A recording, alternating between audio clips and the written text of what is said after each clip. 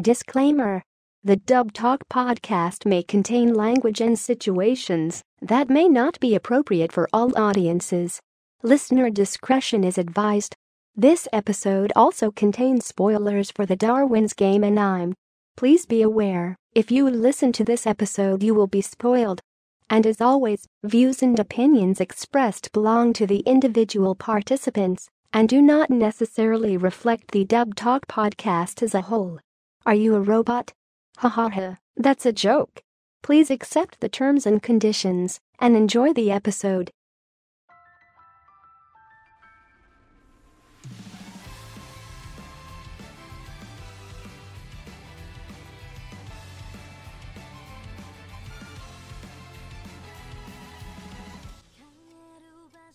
Hello, gamers, and welcome to a brand new episode of Dub Talk, a show where a bunch of nerds get together and talk about the latest and greatest in anime dubs and voiceover. I'm Roots of Justice, and today we're sort of doing a little bit of a mini episode here. He says mini episode, but it's more like Roots and I are the only ones who watch the show. So It's actually true. yes, it's actually true. Hello, my name is Stephanie, and I'm also here. So with the winter 2020 anime dub streaming season finally coming to a close 5 years later. I mean, not their fault. No, definitely not their fault. Everything else is fault, but not their fault. 2020 has just been a year. 2020 has just been a year. 2020 has felt like 5 years.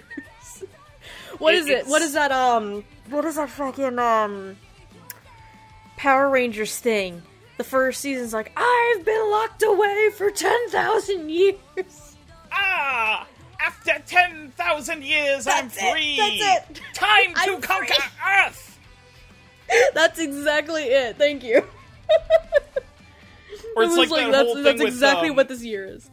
I was thinking more along the lines of Indiana Jones and the Last Crusade, with the guy who drank from the false grail and just grew old. Oh my god. This year has aged all of us like 20 years. Oh my god. It's fucking insane. Anyway. So, you the listener are probably wondering what the show is that was sort of... only two people really wanted to watch it. It's a thing. It's Darwin's Game. Yup. The Yay, Darwin's Game. the cell phone death game manga adaptation from an author with a really great name of Flip Flops. Yep. That is legit the name of the author of this one. More fun facts. I discovered this last night. The original run of the manga started in December of 2012, and it has 21 volumes to it. It's still ongoing, by the way. The manga is still ongoing. I'm like, what? Since 2012, so 8 years. So you can imagine all of the hiccups that could have come across along the way. Compressed into 11 episodes and a recap. Pretty much. So if you're wondering what Darwin's Game is all about, I've got a plot summary for you, courtesy of Anime News Network. Kaname Sudo is a high school boy who is drawn to a mysterious game app titled Darwin's Game. He becomes involved in a social game where the stakes are life and death. Wow, that is very broad. I have the Wikipedia one. It has a little bit more detail to it, just a smidge, but I can read that if you want. Sure. 17-year-old Kaname Sudo accepts an online invitation by a friend to play an app game called Darwin's Game. Unbeknownst to him, that it involves a fight between life and death. Those who play the game are given a sigil, an ability that varies from player to player. Trapped in this game of relentless murder and conquest, wow, fuck, it's not even written proper grammar. Kaname is determined to clear the game and seek out and kill the game master. Who, That's a little bit better of a description, but still pretty broad. who looks kind of suspiciously like, what's his name? The Apple guy. The Apple guy? Oh, as in, Tim Cook? No, the guy before that. Steve Jobs, there we go. Thank you! I was like, we're talking about actual Apple, right? Yeah. Oh, man. Like, TLDR of this show, it's basically falls along the lines of fucking other preceding shows, like Future Diary and King's Game the Animation. Which, Legit. really great pedigree there, Death Game adaptations. Really great pedigree. I'm not gonna lie, this is the least trashy show of the three. Pretty much. And that's saying a lot, because Future Diary has a fan base. Yeah. We all like to pretend King's Game does not exist, but Future Diary has a fan base. That people will go to bat for. Like... Boy, do they. Me having watched all three of those shows, I'm just like, this is the least trashy of the three, but it still tries to be edgy as all hell. Oh my god. It's not even funny. It's like a Linkin Park Dragon Ball Z AMV. It is that edgy. Whereas the other two are... No, sorry, keep going. I don't even know how to describe the other two. I really don't. If we're doing the analogy of the ultimate in otaku edge for this, I don't know how much further we could go. I don't know either at this point. I'm just laughing because you described this as like a Dragon Ball Z AMV, and Dragon Ball Z Linkin Park AMV horseshit, and I'm laughing because of what happened right before we started recording. Because Andrew's visiting me right now, and I was like, I told him to leave me alone because we have to record edgy bullshit. He starts playing Linkin Park's Numb on his phone. And Roots' response was, get that Dragon Ball Z AMV shit out of here. Oh, come on. It doesn't even matter, okay? There's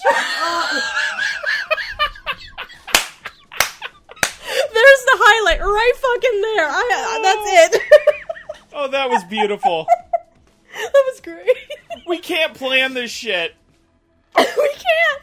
Like, Roots and I have already determined before we started recording, like, the motto, basically, of Dub Talk when we record this is, fuck it, we'll do it live.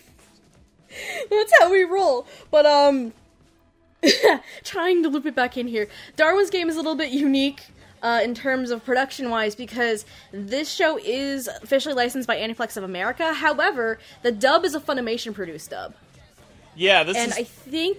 if I remember right, this is the first one after the new partnership between Funimation and Aniplex.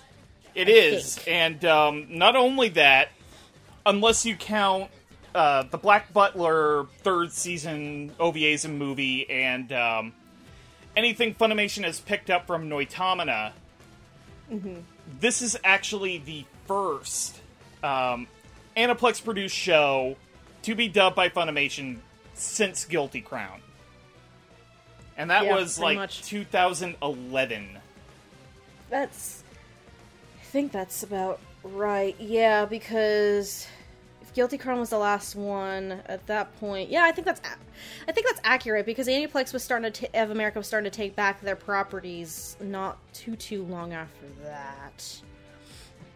So, it's a very interesting circumstance now that we have this new partnership, and this oddly enough, being among the first Aniplex-produced dubs with Funimation involved. It's very strange.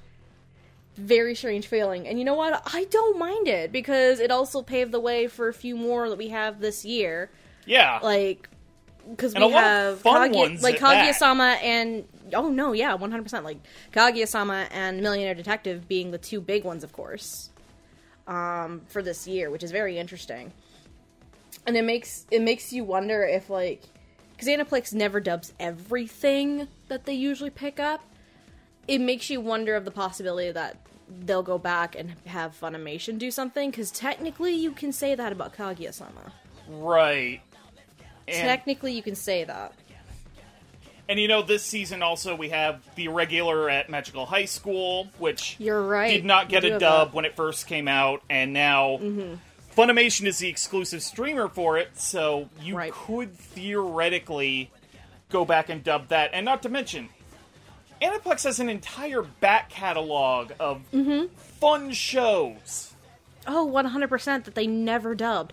Like, you have Silver Spoon, Samurai Flamenco, those are the two I can think of offhand. I don't think they ever did a dub for Nisekoi, but I never really followed that show. No, Aniplex has quite a few. And I mean, Funimation has been gaining Aniplex's library as well for the streaming site, which is great. So things like Silver Spoon and Samurai Flamenco are available to stream now, so it's very interesting. I'm wondering if some of the old stuff that Funimation had that expired will eventually circle back. So, yeah, can we have Shiki back, please? Maybe Bakano too while we're at it? I would appreciate it. Because those two shows need to get watched. Hint, hint, Paradise Kiss. Hint, hint. Oh! Wink, wink, nudge, nudge, yes.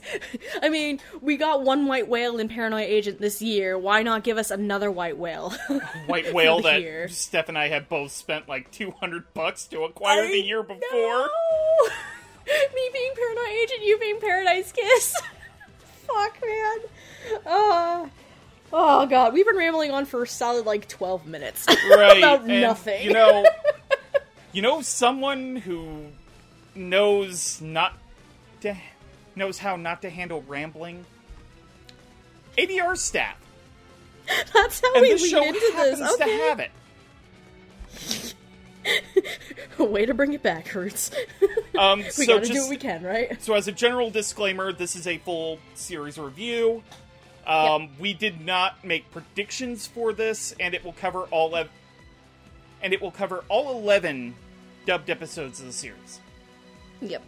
We say 11. It's technically, you could call it 12 episodes if you split the first episode in half, because the first episode is 40 plus minutes. Oh, that's right. Yeah. So technically it's 12 episodes, but the actual run is 11 episodes, with episode 1 being 40 something minutes long. And then there's an episode 8.5 somewhere in there that's just completely recap. Is there really? I never saw that, actually. It's not on the Funimation site. That's interesting. Oh, I didn't know it wasn't streamed. Interesting. I know it wasn't dubbed. No, it wasn't. Anyway. It's, at least for what I have, it's not. So that's weird. Interesting. Anyway, from a staff perspective, our ADR director for this series is one Clifford Chapin. And he was assisted particularly in episode 5, but I think she mentioned she also did some work in some other episodes. A frequent collaborator of Clifford Chapin's, one Brittany Lotta. And in terms of script writing, we have Caitlin Barr. You would know Clifford Chapin from such shows as Dr. Stone, Smile Down the Runway, and he also assisted in Yona the Dawn. Well, technically, Are you pushing up your glasses right now? My glasses are off so that they don't hurt while wearing my headphones for long periods of time. He assisted on the second half of Yona the Dawn, but he was the full ADR director for the first half of Yona the Dawn. So technically, he was director for Yona the Dawn. That is fair. Technically. Still counts! As I put my glasses up. At least I'm not having a fucking, actually moment. Because we got rid of that a long time ago. Thank God. Thank God. I'm not gonna pull that shit. Oh boy.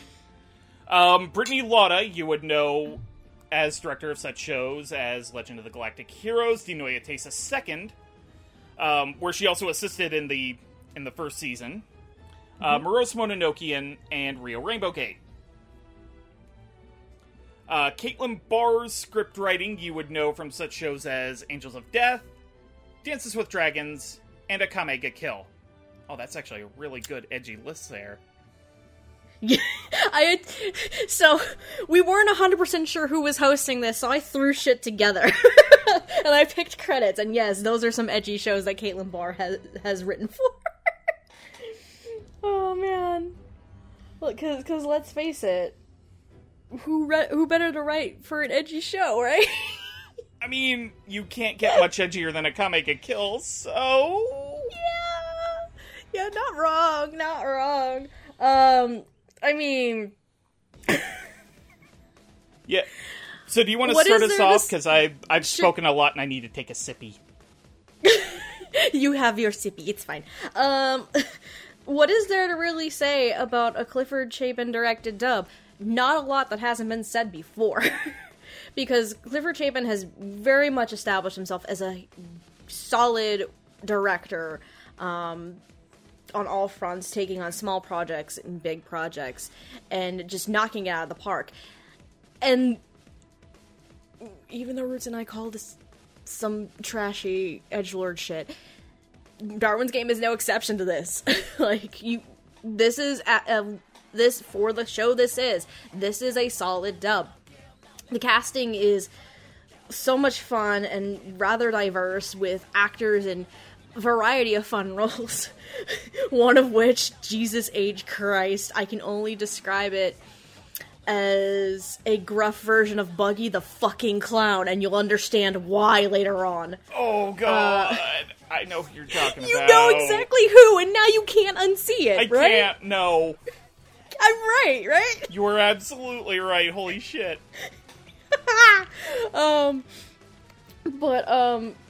Clifford Chapin has a very wonderful sense of character and source material that he knows what the show can call for and make the casting fit and work together, which is great. And Brittany Latta as the assistant. Brittany has always been a wonderful assistant when she helps Clifford out a bit. So I have no qualms there. Caitlin Barr had fun with the script. It doesn't go... Because sometimes you can take a script for a show like this, and you have one of two options. You can be as straightforward as humanly possible with it, or you can completely ham the shit up and make it so utterly ridiculous for a show like this. And I think it Caitlin kind of married it in between a little bit, but leaning more towards straightforward. Because there are fun moments and lines that were just utterly ridiculous, but I also think it might have something to do with the original Japanese. Like, I'm betting the joke about the line, "Let's start a family," was in the Japanese 100%. Oh, I don't doubt that. I don't doubt that. So, you would think that was a throwaway line that Caitlin just made cheesy and crazy, but no, I highly suspect something like that is almost a one-for-one translation. So, she has fun with the material, but she still keeps it straightforward and easy to understand throughout the course of the show. Especially some of the weird game logic in this show. Like, it's so stupid and insane. Like, oh god, it can drive me up a wall a little bit, the game logic for this show. But God bless her, she made it easy to understand. 100%. But there were some gems, that gem of lines I really liked so much. One of them was, oh, I see you, Caitlin, on this one. You've made me an offer that I can't refuse. You've made me an offer that I can't refuse. I see you, Caitlin. What are some other fun ones? Bust a Cap was used at one point. And yeah, those are the other two notable lines that I actually wrote, but yeah, there was a lot of fun times, and boy did they have fun cursing. They have fun cursing in this show, which is great. Like, everybody says shit at some point in time. Everybody says it. No F-bombs, but that's fine. We don't need to go that crazy. No, like, they had fun with this show. Which is exactly what you need when you go into an edgy show like this. The show itself tries too hard, but the production on the dub's end of it, i.e. directing and the writing-wise, they had fun with it. They had fun with it and made it a great dub for a show that probably didn't need a great dub. So kudos to the ADR staff on this one. Nice. So in all honesty, I have to agree a lot with what was said here.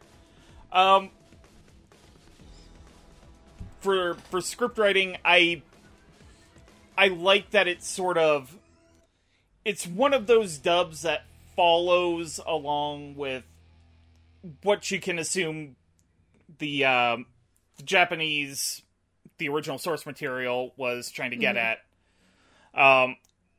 It doesn't feel like it strays too far away from that until something absolutely ridiculous happens. Mm-hmm. And which you would need an over-the-top reaction to it. Right. So, we gotta make it fun somehow, right? Honestly, I think it was a good thing that you brought up Akame ga Kill, because as probably one of a handful of people in Dub Talk who was actually able to watch it as it aired on Toonami. Yeah, I own that show. I just haven't... I tried watching it when it originally was airing in Japan, and I only got through, 2 or 3 episodes, and I was like, I don't like it. I own it. I need to go back and watch it one of these days. Like, just that to is... say I did. Akame ga Kill is absolutely edgelord trash. But at the same time, the dub is made absolutely fun because it knows when to be serious and when to goof off. Mm-hmm. And that is absolutely the case here in Darwin's Game. The show itself feels very paraphrased. As Steph had mentioned, this series is actually ongoing. I don't know how much of the manga it ended up adapting. Pacing itself is very brisk, as you would probably expect from an adaptation of a franchise that has been around for a while before it was decided to be adapted into an anime. Yeah. Those kind of shows run the risk of getting the viewer lost. I mean, I could name a very big example that came out just not too long ago, Hakyu Hoshin Engi, where they basically decided to adapt a volume of the manga for every episode. And Is that the weird one that it starred Josh Graley and had a white dragon weird thing mascot thing? Yes. Gotcha. Okay, I never saw that one. Also, I heard it didn't exactly do very well. No, and it's a shame because it's from the guy who did the character designs from Shiki. Ah, sucky. Okay. Damn, I didn't know that. Or wrote... He was somehow involved with Shiki, if I recall correctly. Anyway. Okay. Thankfully, at the very least on the dub side, it was able to keep up with how things were moving in the adaptation, make sure everything was clear, understood. Because, yeah. It's the kind of show that you could easily get lost in. So it does a very good job describing things. In terms of direction... the show can get very convoluted at times. 100%. In terms of direction, everything was punchy. Everything had sort of a kinetic energy to it. Performances were actually really good for a show like this. Honestly, I could also say that, the actual dub performances were actually pretty good in something like Future Diary, but that being said, it knew when to be funny, it knew when to be serious. So all around, I really in terms of the technical side, I really liked it.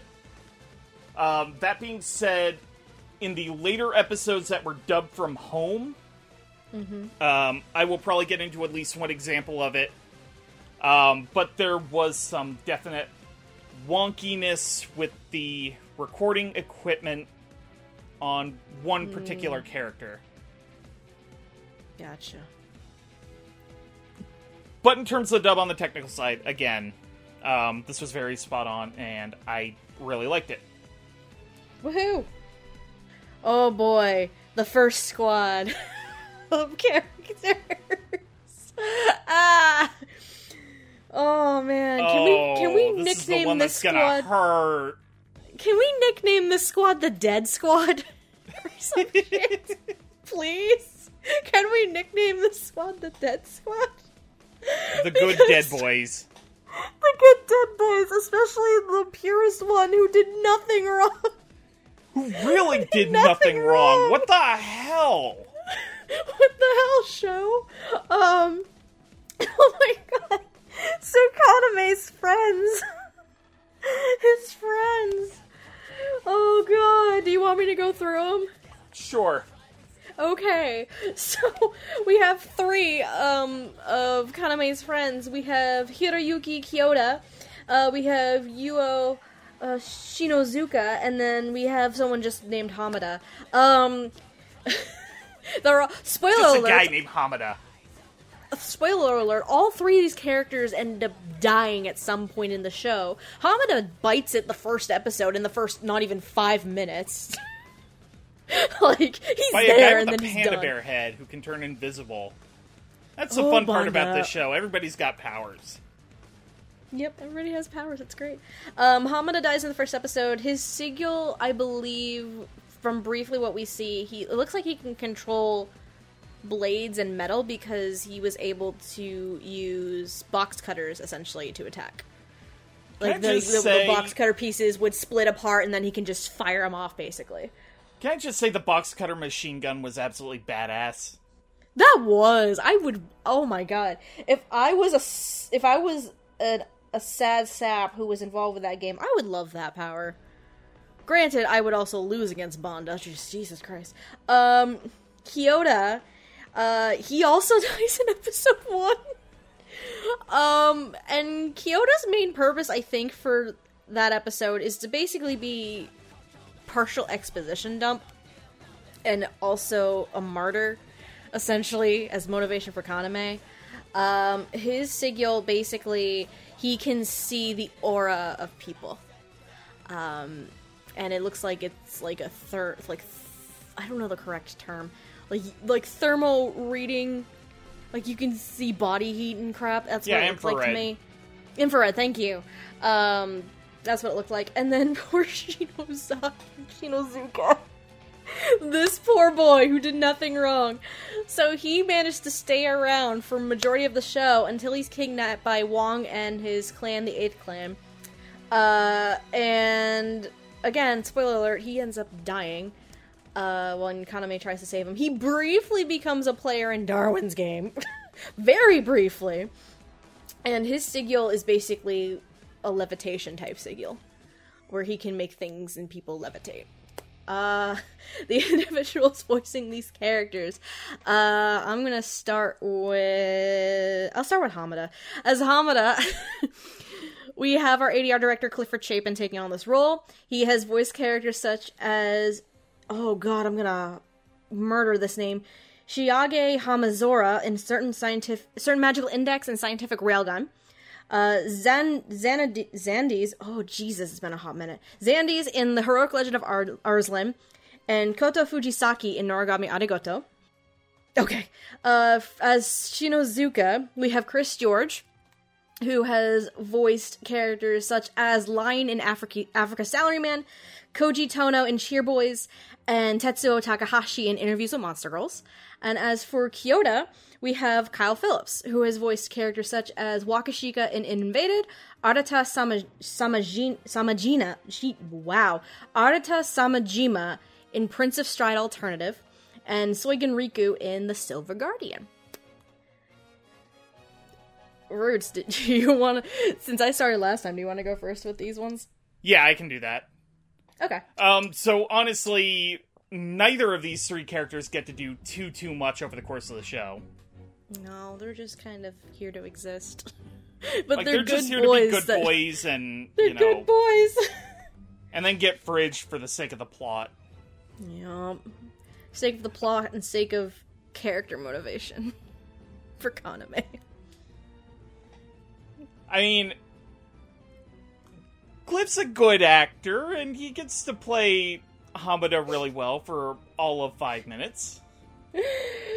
Legit, my first note for Cliff was when I was watching Darwin's Game again. This is my first note, word for word. Cliff done die good. He did a really good job being panicky. Yeah. That's about all I can say. Yeah, it's very brief. He does pop in again a little, I think, either later on in the same episode or in episode 2 for, like, a brief daydream kind of sequence, I think. But that's about it. And then Kyoto, basically, he's there to tell Kaname what was going on, or give a basic overview, because he, again, doesn't get to stick around very long. Kyle serves as exposition dump / martyr. And he's good exposition dump. Let's be real. Yes. For what this show is, he's good exposition dump. And until the show dumps on him. Quite literally. Because, yeah. Don't get attached to anyone in a death game show. No. Don't do it. No, you don't. You never should. It will always lead you to a bad time. It will never end well. All roads lead to death and heartache. This is the Attack on Titan logic coming in here. Don't attach yourself to any characters. But you know, you'll end up betrayed. I gotta say, the one that hurt me the most was Shinazuka and Chris George. Because he is such a good, gentle boy. He did nothing wrong, and then he just gets involved because Wong is a vengeful asshole. That's basically it. Like, the only reason he's in Darwin's Game is to survive. Mm-hmm. And then they pull a 7 on him. And he's a sad boy. What's in the box? Fuck. I can't even What's do that in the seriously. box? Oh, God. Oh, poor Shinozuka. Oh my god, this poor boy. He's just so innocent, and he's just minding his own business. Like, oh god. For one thing, he gets his fingers chopped off before anything, before the rescue attempt on him even happens. Yep. And he just Then gets this Kaname... momentary, like, surge of will to live to the point where he uses his tongue to use a cell phone to activate Darwin's Game. You'd think he's gonna be okay. And then Wong brings out the box. And I got my hopes up. I got my hopes up so much. And then Wong was saying, like, oh no, I already let him go. It's like, I let him go a while ago. He's actually closer than you think. And then Kaname turns around and I see the box. I'm like, you bastard. I'm like, you bitch. And this is why everybody hates Wong. He's an asshole. I was so mad. And, like... Oh my god. Chris George plays him as such a good boy. He doesn't deserve this. God. He doesn't. I'm gonna pass it on to you because I like these performances for the good boys who had to be fed into the meat grinder. Quite literally in one person. Oh god. I already kind of gave my brief thoughts on Cliff's performance. He done died good. He done died good. There's not a shit ton to say about Hamada. Despite the little amount of screen time that this character had, he definitely portrayed that sense of urgency and panic and fear very, very well, and it was a lot of fun, and I, for a brief second, was rooting for Hamada, and then Banda fucking straight up slit his throat, and then bye Hamada. Also, fuck you, Hamada, for dragging Kaname into this mess in the first place. It's your fault. We should probably also bring that up, because it is very much his fault. Oh yeah, because when Hamada is against Banda, and he's running away, and he's like, who should I get to help? And I completely missed this the first time. And he's like, should I get Kyoto? No, I can't involve him in this. And then he thinks of Kaname, who is not playing this game at this point. And he's like, I'm gonna call him for help. And he sends the game to Kaname. So if Hamada didn't do that, Kaname could have just been on his merry little way, because Kyoto did not want him to touch that button and play the game. Kyoto tried to keep him from doing it, so He knew better. Fuck you, Hamada. You asshole. I know you're a plot device, but you asshole. I mean, at least Kyoto tried. Yeah, Kyoto tried. And speaking of Kyoto, for Kyle, I think he used his more natural register of his voice for this role, which works because his natural register works, I think, for these type of younger but slightly mature characters, because that's what Kyoto is for a brief second. He's a high schooler, but he probably is the most mature out of the friend group, and almost maybe to the extent of the leader of the friend group, in a way. I'm just guessing the dynamics of their friend group, but I did feel for him a little bit when he's sitting in the garage and he's lost a lot of blood and he's gonna fucking die, and he's just reaching out to Kaname and he's all sad. I'm like, oh, Jesus. Oh, poor sweetie. Poor sweetie. I did feel for him on that. Shinozuka did nothing wrong. He absolutely did nothing wrong. Shinozuka deserves better. Like, justice for Shinozuka right now. Chris George did very well to play a sweet and pure meatloaf, too good and pure for this earth. That's basically the summary of this performance, because Shinozuka, even though he's in the show a lot longer than the other two characters, he also isn't there as much as the other two characters are. They're about the same, because Chris is in the first couple of episodes, and then you don't see him again, really, until the last third of the show where he's kidnapped. But I did like the same with Cliff as Hamada, the sense of urgency that Chris portrays, the sense of fear, and, it worked so well, and then the little glimmer of hope he has, and determination, I felt that so hard. I'm like, oh, please live, and then, of course, fuck you, Wong.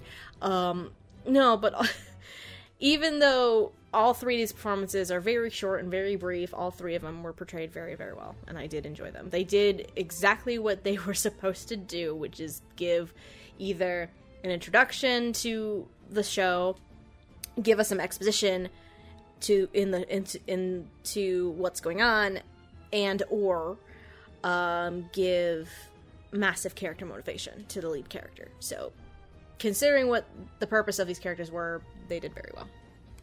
Nice. So next up, in terms of our characters... Oh, yes, we're gonna talk about... Oh, boy! Dark Buggy the Clown. We have...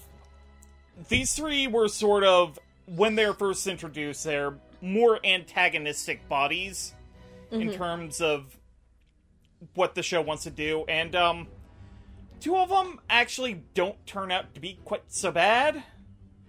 The third one, on the other hand... The third one is an asshole. Oh, boy! And you can also say... And then you could say two of these also fucking bite it. One of them fucking deserved it. Yeah! And the other one was a bit too much of a cinnamon roll in the end. Even though he was also kind of a bastard at first. This show's weird like that. Are we talking about Inukai? Are you referring to Inukai? Or are you talking about Hiragi as the Hiragi. At the end?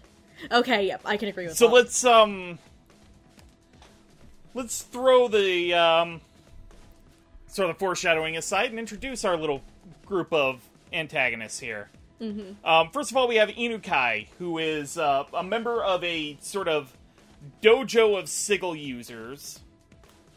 I think it's the Donjo Boxing Club. That's the clan Donjo Boxing Club, thank you.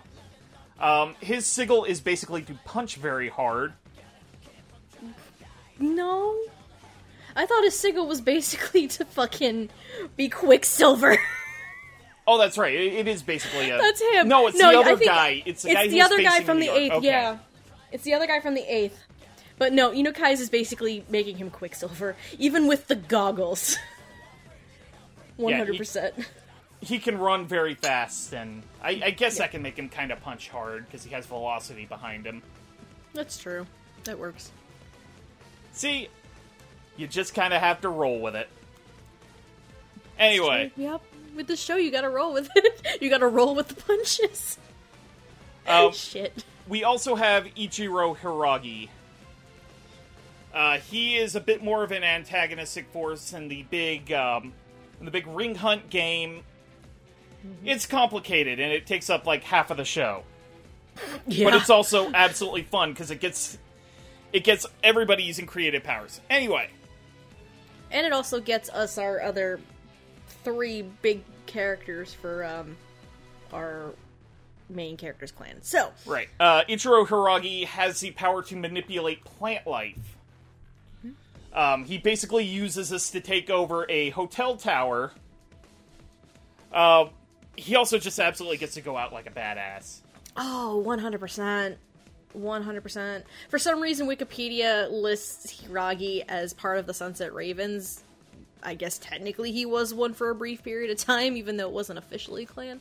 But yeah, that's a thing. And then we have Wong. Then Fuck there's Wong. this. Then there's this asshole. Fuck Wong. Fuck him. So bad. Fuck this guy. His sigil gives him the ability to basically teleport about a distance between 3 and 10 meters. Yeah. No, not really. But he has a bunch of goons. He kills a lot of people. TLDR. Fuck Wong. Fuck Wong. Blah, blah. I can talk today. Yeah, so he's the leader of the 8th clan. They do a lot of bad things over the course of the show. And eventually he gets his just desserts. Thank God this dude's an asshole. Fuck this guy. So hard. Inukai is played by Anthony Bowling. Hiragi is played by Chris Waycamp. And Wong by Mike McFarland. Oh boy! Oh, I'm excited about this one. Anthony Bowling you would know from such performances as Seiya in Cautious Hero. Shiro Ashiya in The Devil is a Part-Timer, one of my personal favorites. And Manabu Sakuma, aka Akuma from Ping Pong the Animation, another one of my personal favorites. That's why I picked it. Because we both love ping pong. And Anthony Bowling is an underrated performance in that show. Go fucking watch Absolutely. Ping Pong. Go fucking watch Ping Pong the Animation. It's amazing. Now, Christopher Waycamp, you would know as Takehisa Hinawa in Fire Emblem. Fire Force. Yes. Hinawa is in Fire Emblem as another dad. Well, you know, As at the Fire rate Fire Dad. Emblem goes through male voice actors, I would not be surprised if Chris Waycamp ends up in the franchise at some point. I would love that shit. That'd be amazing. Let's go. I can apparently talk today. Yeah. We can talk anyway. sometimes. He is the master in Kakuryou. Oh boy, you gave me a fun one to try to pronounce. I want to hear you try it. Bruno von Glonsreich in Royal Teeter. You got it. Hey! You 3 did years it of on the German first finally try. did some good. Woohoo! Oh shit. Mike McFarland, you would know as Deldro in Blood Blockade Battlefront. Brittany in Grimgar Ashes and Illusions. And of course, Buggy the Clown in One Piece. I had to do it. I mean, you're not wrong to do so. No. Oh shit. Alright, so why don't you get this little villain party started? Oh boy, I'll start with Anthony Bowling on this one. Because, oh Jesus, me hitting things with my watch. I'll start with Anthony Bowling on this one because he doesn't have as big of a role compared to the other 2 characters. Out of the 3, Inukai is probably the least antagonistic of the trio here. Because we get a brief introduction to him right before the treasure hunt event starts, and he tries to face Kaname because he's like, I wanna see what he's like, that kind of horse shit.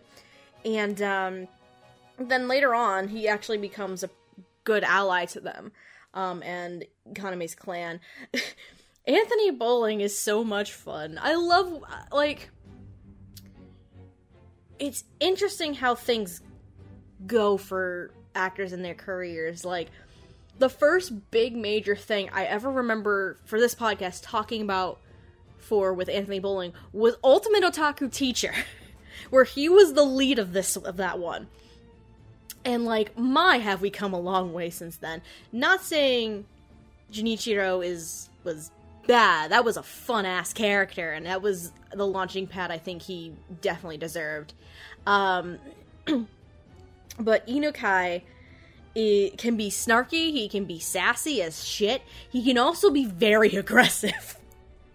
Like, there are small moments where Anthony Bowling has to be this menacing, threatening person. Not towards Kaname, because in his encounter with Kaname, he's a little bit more snarky, sassy, like, cocky kind of attitude. It's the fight he has with, I think the character's Keiichi. Let me go scroll down. Keiichi, yep. He's the one who works for the 8th and can basically punch very good. And that's the one where you have a very brief moment where Anthony Bowling has to be menacing and very aggressive. And there was this one moment where he was, like, very, very gruff and lower pitched. I'm like, oh shit. I've never seen Anthony Bowling go, like, that aggressive and menacing before. I've never seen it happen. And holy shit, do I want to see more of it. Because, like, I never get to see Anthony Bowling as a villain type role. I want to see Anthony Bowling as a villain type role because I think he can fucking do it. I really do. Like, it's small moments like that make me want to hear more of it, because I get very curious as to what they're capable of. You know what I mean? Mm-hmm. So, I really did like Anthony Bowling as Inukai a lot. Chris Waitkamp as Hiragi. He also had to have those similar moments as Inukai has. A little bit more because he is a major antagonistic role when the tournament starts. Not the tournament. This is basically a fucking tournament arc is what the treasure hunt is. Oh my fucking god. Yeah! God damn it! I just realized this. Oh no. This is now going to be referred to as the tournament in my brain, and if it slips out as the tournament, I am not sorry. He has to play an antagonistic role at the start of the event. Excuse me. And he has to portray that antagonistic role a lot longer.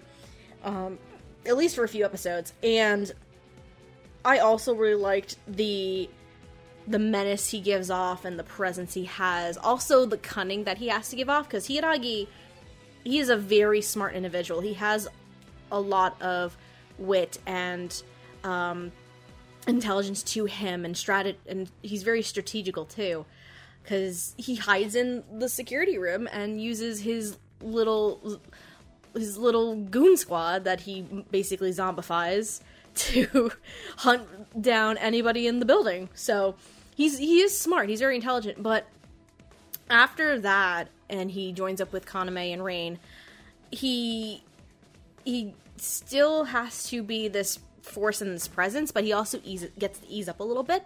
And we get to see a different side of Hiragi too. Oh my god, you were absolutely correct when you said he went out like a badass. Yeah! Because when the 8th invade the hotel, and Hiragi basically fights off all of the goons, essentially, he makes the building cave in on everything. He takes the whole fucking thing down with him. Yep.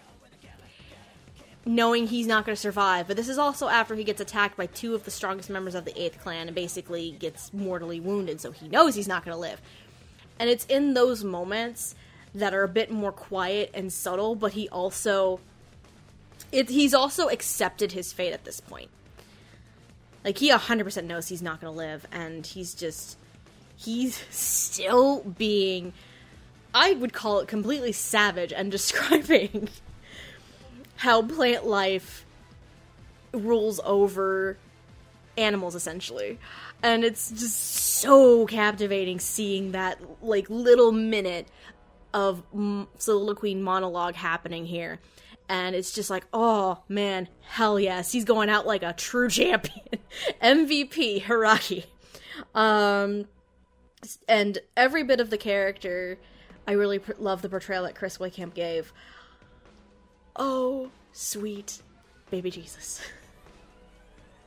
I said earlier, there was a character that I can only describe as a gruff Buggy the Clown. This is why. This is why. And if you watch Darwin's Game and you get to Wong and you get to hear Mike McFarlane's portrayal of it, you cannot tell me otherwise. This tone and crazy personality is very reminiscent of Buggy the Clown. It's just the motivations and at least the tone of the voice are what's different here. Because Wong is a bit more gruff, a lot more menacing and threatening. While, granted, I am so far behind on One Piece as a preface to this. While Buggy the Clown can be kind of threatening and menacing at times, but he's also a bit of a jokester and he has that stupid clown laugh and stuff like that. But it's the same type of voice, just different in the tone and different in the motivation and the characteristics, I think. But it works so well. Because, like, seeing Mike go crazy any given day of the week, oh, I love that shit. Mm-hmm. Like, you can't tell me that this is not one of the better performances of the show, because he just nails every moment and every beat and every bit of, like, aggression that Wong has. And he's so maniacal. He's such an evil. He's a snake. I wrote a note in here that Wong is basically a fucking slimy ass snake. That's this character right here in a nutshell. And Mike just delivers on it. I imagine that Mike probably had so much fun recording this. Oh, I'm sure he did. Oh my god. Because it's almost like revisiting Buggy the Clown, except you put a different spin on it. 100%. I don't know anybody who wouldn't have fun playing a character like Wong. No, I think, who had said it once before in a convention that I heard? I think it was Eric Vale. I went to a panel of Eric Vale's, I think, and it was Anime Boston, like, years ago. And someone had asked what his favorite types of roles are, or that he's voiced, or that he wishes he can voice. He's like, I want to voice a villain. Voicing villains is a lot of fun. And I 100% believe that with Mike McFarlane here as Wong. Like, this is probably the most fun I've seen Mike have in a long time, I think. I mean, not saying he doesn't have fun in other shows, but god damn it. I would imagine voicing a villain is just so much fun. It's stupid enjoyment. But yeah, like, this... As much of an asshole Wong is, Mike nails every piece of this, and it's probably one of my favorite performances in the whole show. In all honesty, because of that. I'm done. Fuck you, Wong. Fuck you, you asshole. I love you. No, I don't love Wong. I love Mike McFarlane as Wong. That's what I should say. There we go. There it is. Done. Alright, so Anthony Bowling as Inukai. I really like the fact that it was incredibly kinetic. Mm-hmm. This performance just... It is bounding off the walls with energy. Yep. From the time he is introduced to his big fight scene against the 8th Clan. It is just... He is loud, he is bombastic. and he can get some solid hits in. Unfortunately, that's really about all I can say about it, because him and another character we'll get into the next segment kind of compose what I like to call the Read the Damn Manga Squad. Yeah, Inokai would definitely fall under that. Like, Inokai seems like he'd be a prominent character later on, 100%. Unfortunately, the character doesn't get to be developed too much, because I'm assuming in later arcs of the manga, he'll play a bit more of a prominent role, unless he gets 100%. killed off or something. You never know. Oh, It's Darwin's game. It's Darwin. I hope not, but it is Darwin's game. No, yeah, because Sunset Ravens did align themselves with the Danjo Boxing Club, so 100% I bet Inokai would have a more prominent role later on. But what we get of this character is, like, absolutely fun. I like listening to it. Anthony Bowling gives a great sort of sarcastic performance. It's so fun. He's such a sassy bitch. Chris Waycamp gets to play the cunning strategist, and it is bone-chilling. I love it.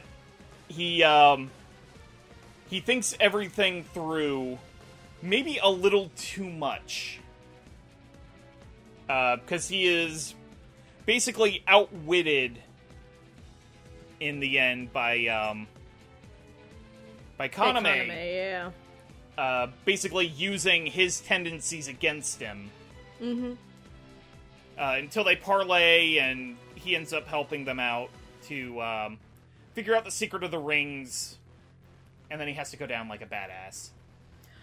Can I also say, because this wasn't brought up yet, I don't think, his motivation for playing Darwin's game is just the purest thing in the entire world. His daughter? Yes, it's his daughter who has, like, a severe heart condition who's in the hospital. So he's playing the game to get money to help her. If that's not a pure motivation, I don't know what the fuck is. Yeah, and since Kaname really isn't in this for the money, they're basically able to parlay something out. When they finally encounter one another. Yep. And I thought that was... like, their interactions were really cool as long as they lasted. Yeah, 100%. But yeah, he gets to take a building down with him. Like, holy shit. MVP right there, Hiragi. MVP.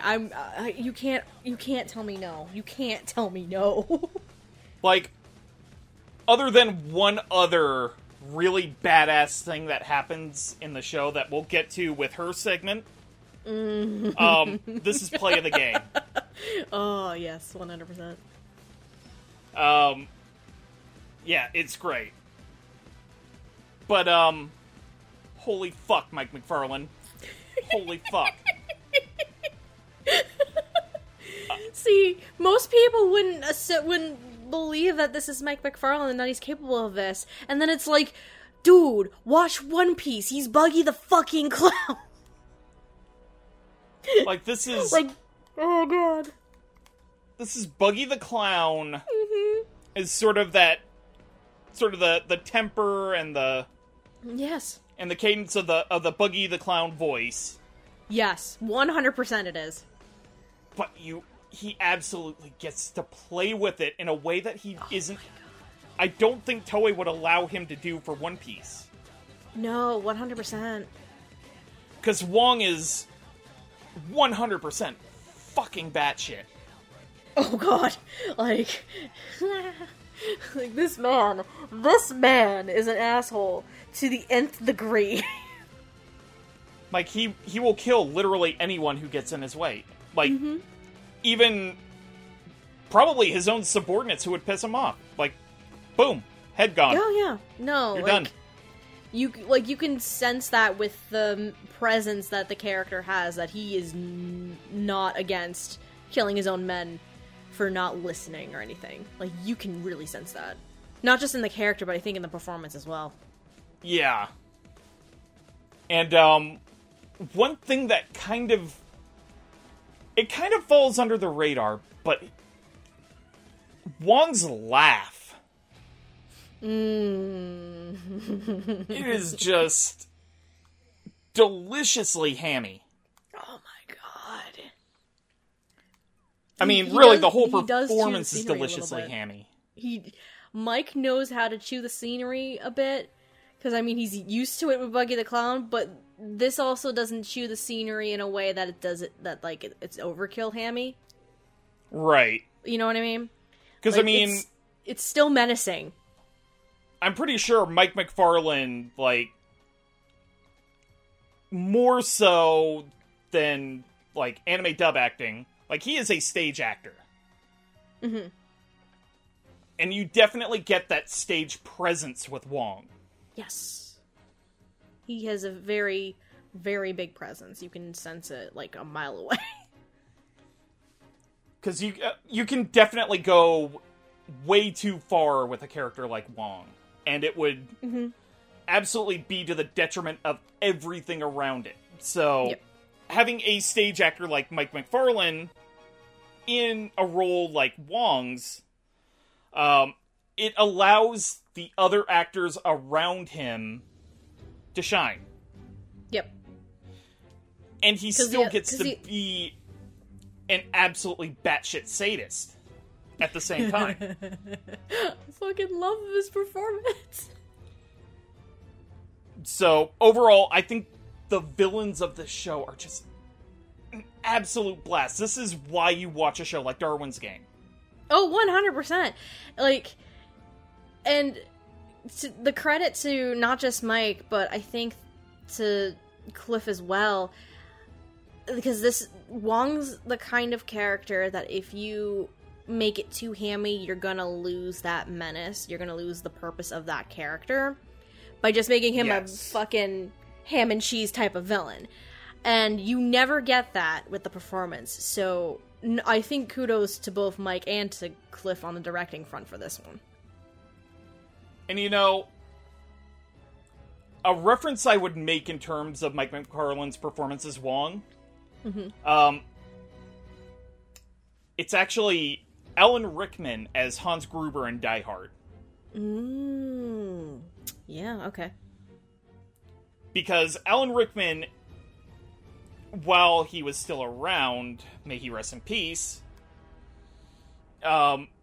he was able to act around people. He could act circles around other actors. Yep. And he was able to restrain himself in Die Hard just enough that he is an absolute blast as Hans Gruber. He absolutely gets to play against Bruce Willis really well. And sort of in that same sense, Mike McFarlane as Wong and the actor who we will get to here in a minute who plays Kaname, like, they have really great interactions with each other, and while they don't get to play their roles in the same room at the same time, it definitely feels like it. So, overall, the villains of the show were absolutely fun, absolutely bombastic. Again, this is a reason why you watch a show like Darwin's Game. Yep. So, I'm just really glad that they were played to the degree that they were played. So, thumbs up, guys, you did good. Yay. I think we want to move on to the next set, I guess, of Yeah. characters. Okay, so next we got the majority. I say majority because we're going to save two people for last. Majority of the Sunset Ravens clan. It's a little bit of a mishmash clan that kind of comes together through the treasure hunt event in the game. And we have 4 individuals for this one. So we have Rain Kashiwagi, who is also known as the Analyst. She's an information broker who buys and sells information about Darwin's Game to other players. Her sigil, Laplace's Demon, that's also a fun one, by the way, is more Yes. of an analytical sigil, where she can just basically process information and all this fun stuff. And the baseline You of know- it, too, is she can use it to predict movement as well, which is actually really Yeah, I got a lot of similar vibes to her as, let's say, Rat from Juni Tyson. Oh, 100%, yeah. That's a pretty good comparison. Oh, Jesus, I think my autocorrect is some fucked up shit. We have Ryuji Miyasaka, who, we also meet in the treasure hunt event. He, big burly boy, but also sweet. Sweet and adorable. In his own weird way. In his own weird way. He's antagonistic at first for like a hot minute, but then after the incident with Hiragi and he's released and everything, he joins with Kaname, mostly to take down Wong, because he originally started playing the game with his younger brother for money, and then his brother died at the hands of Wong and his men, so he's out for vengeance. His sigil basically is a lie detector. He can tell when people tell truths and when people lie to him. It's basically what his is. He thinks it's like, he refers to it as not a special thing at all. And then we have Sui and Sota. Now, this one's an interesting one. Sui and Sota are two individual people that inhabit one body. These are always fun. Oh, we have a dual personality. Sui is the younger twin. Sota is the older twin. And they basically switch personalities on and off throughout the whole course of the show. Their sigil, it's technically two sigils. So Sui's sigil, Palais Light, allows you to control water, while Sota's is called Caster Light, allowing him to freeze things.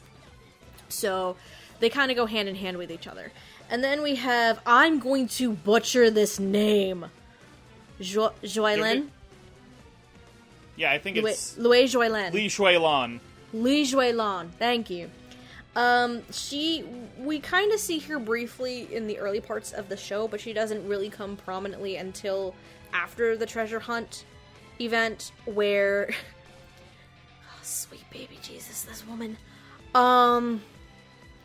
She kidnaps Kaname and tells him, hey, I want you to help me make an heir to my family of assassins. It's like, what?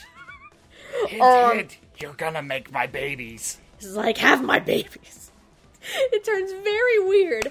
Oh my god, I love you, have my babies! Shut up! Shut up! Cameo appearance by one Mr. Andrew. Again. But, she basically ends up joining Sunset Ravens after getting defeated in a clan battle, with the Sunset Ravens. And she doesn't really appear anymore after that. But she is officially a Sunset Raven, so we're going to talk about her, I guess. As for who's voicing these characters, as Rain, we have Tia Ballard, who has voiced characters as, and this is where I think my autocorrect fucked me over, Sanae Kashimura in Alice in Zoroku, Yu Koita in Bloomin' to You, or Kaito. Probably Yo Koito. Andrew. That sounds about right. Tia Ballard's character in Bloomin' to You, what's her name? Yu Koito? Thank you. Oh, it is you. Okay. Just making sure, because my autocorrect decided to be a bitch. And Hajime Shinoda in New Game. As Ryuji, we have Jared Green, who's portrayed characters such as Mikhail Manfred in The Ancient Magus Bride, Yang in Gangsta, and Rock in Nanbaka. As the twins Sui and Sota, they are portrayed by Brittany Lauda, who has voiced characters such as Yuzuriha Ogawa. Wow. Ogawa. You never hear their last names in the fucking show. In Dr. Stone, Riko in Made in Abyss, and Miza Kusakari in Tokyo Ghoul Re. And as Juelon, we have our scriptwriter, Caitlin Barr, who has voiced characters such as Natsumi in Data Life 3, Melda Dietz from Star Blazer Space Battleship Yamato 2199, and Maria von Messina in Wise Man's Grandchild. Okay. I guess I'll start You're a with fun time. Li Juelan. Because mainly, once again, she's a member of the She's a member of the Read the Damn Manga Club. Yep. She does not get to do much. She's mainly at the party with all the big wigs during the rain game. And she wins, too, the betting game. That was funny. Where she is basically a bigwig. She talks with Steve Jobs for a bit. No, she never talked to him. Oh, she didn't? No, she never did. She talked to a completely different bigwig. No, it was... Oh, gotcha. Okay. It was either a completely different bigwig or her butler, who we're not talking about right now. One of the two. She gets a couple comments in during the big party with the bigwigs. But her real major appearance is like episode 9? 8 or 9? 9. Where she just basically gets the entire episode to herself and has Kaname kidnapped in a car, basically telling him she wants his babies. Can I just say Shuka coming in and saying, like, she didn't molest you, did she? Kaname just casually like, no, she almost did, though. Can I just say that was good? I like that. Because she legit almost molested him. It's like... And she also just gives off the, you bitch vibes. Oh my god. It's one of those things where you have to go to Joylan and be like, hey, no. Hey there, don't you dare. This is my no-no square. If you've ever heard of that fucking joke before. This is my no-no square. If you've ever heard that before.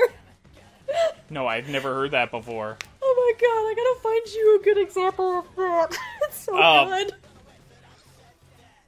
But she just gives off this really great sort of...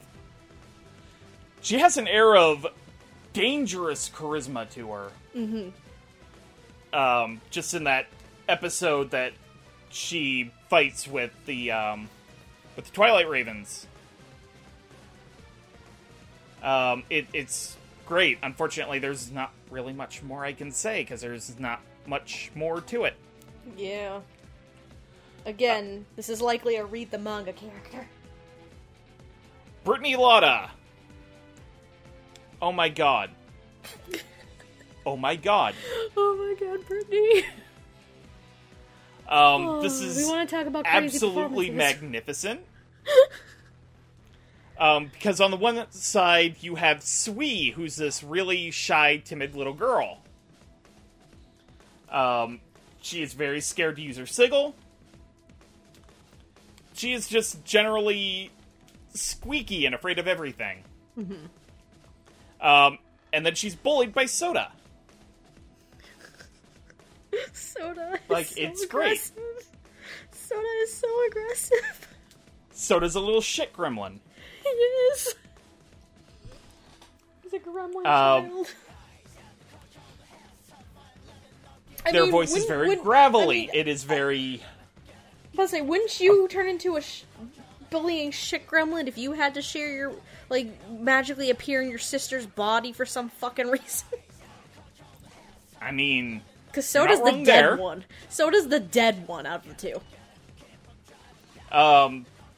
But yeah, Soda is gravelly, abrasive, doesn't really get along with anyone. And,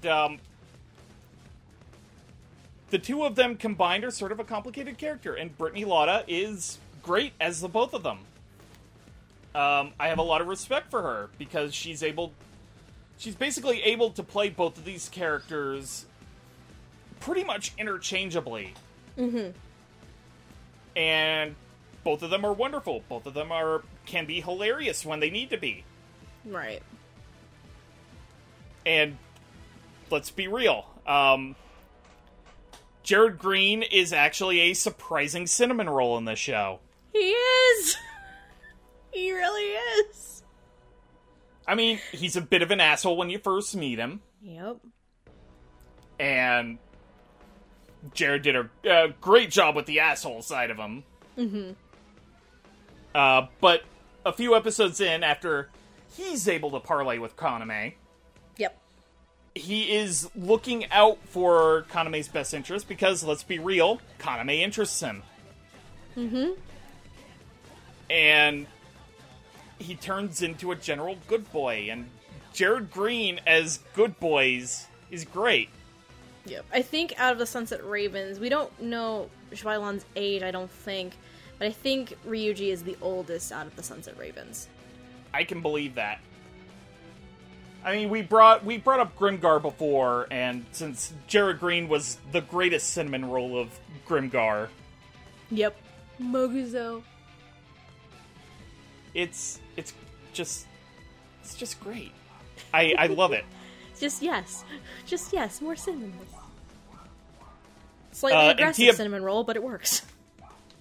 And Tia Ballard's reign is just the right balance of sarcasm with sort of an analytical, like, she knows the best path forward, and if you don't follow it, she's gonna sass you. Yep. It's You will great. get a strong assassin by her. You'll get a strong assassin by this 13-year-old girl. Yep. Rain is a sassy 13-year-old. Tia Ballard plays a sassy 13-year-old really well. I'm trying to think of a moment that I really endeared to her.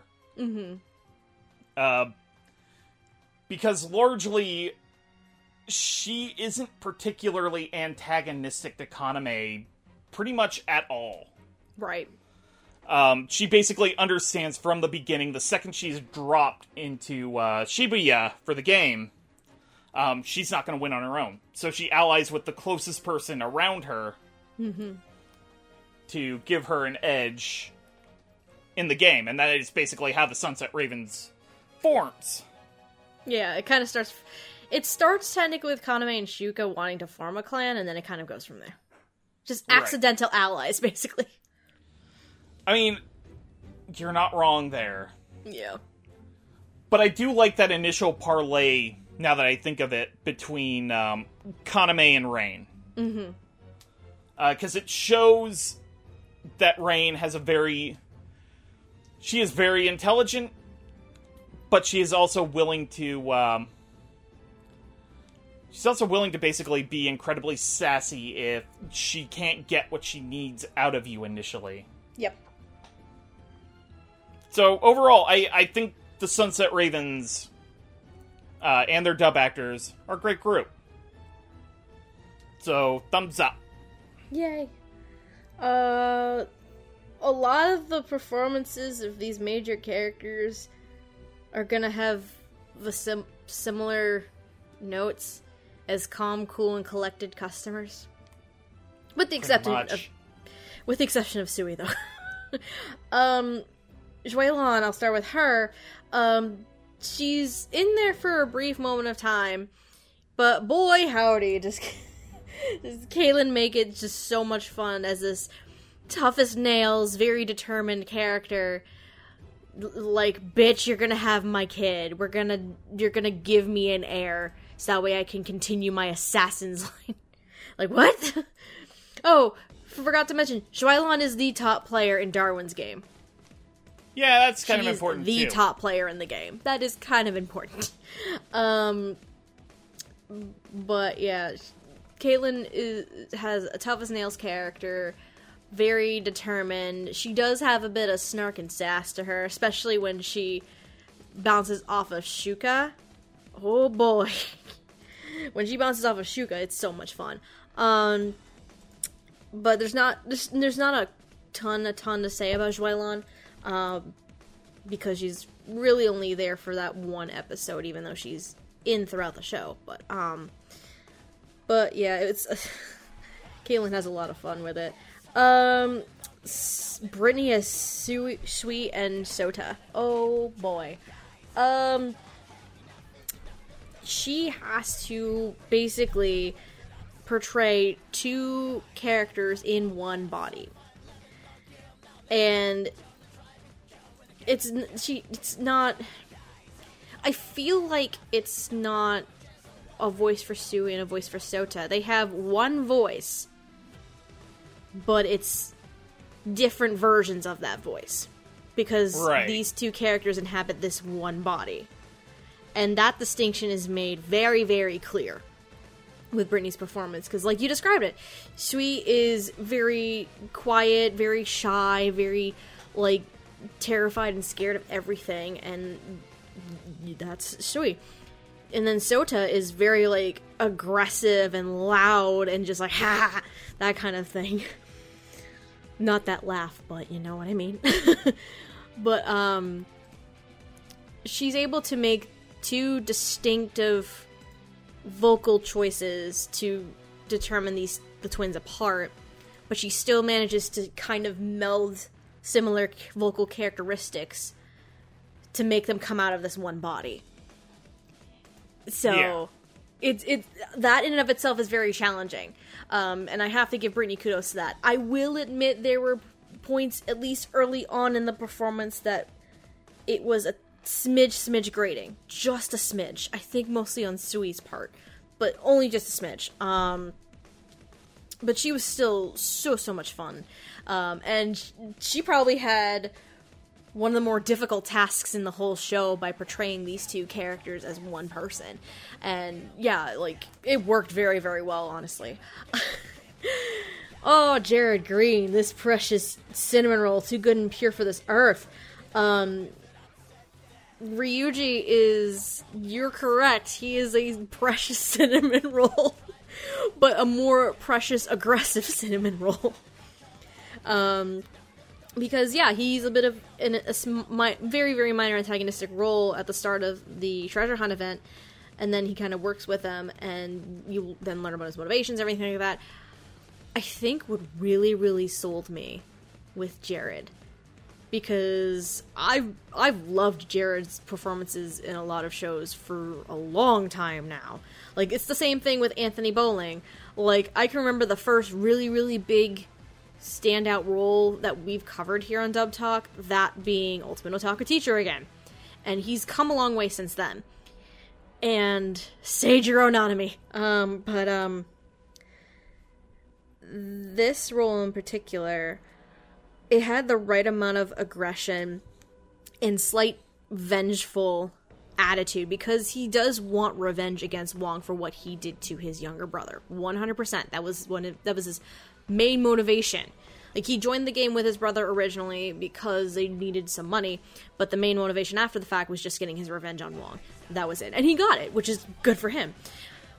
But I think what really sold me and endeared me to the performance the most for Jared was the scene at the train station where he is basically held at essentially knife point, I guess, by Wong, and he's about to kill him, and he's having these internal thoughts while Kaname's trying to pull a huge ass bluff on Wong of where the real treasure is. And he's just like, what are you doing, Kaname? Like, internally, he's like, this isn't gonna work. He's not gonna fall for it. And then just the realization because again, his sigil is a lie detector. So when Kaname says the words, you can do whatever you want with him, I only just met him, I don't care. That realization that he 100% sees this as a lie is just, I love that, because that's just that little turn for him, and he's like, okay, fuck it, we're gonna play this game. Yeah, and it just it made me endear to the character and the performance so much more after that. But I love Jared Green as an actor. He's done such a phenomenal job in recent years, so much so he plays one of my anime children. He's one of my sons, good old Shinzo, in My Hero. But no, this is a fun performance here too. It's just the right amount of aggressive, it's just the right amount of vengeful, but it's also just the right amount of soft-spoken, sweet, and caring individual.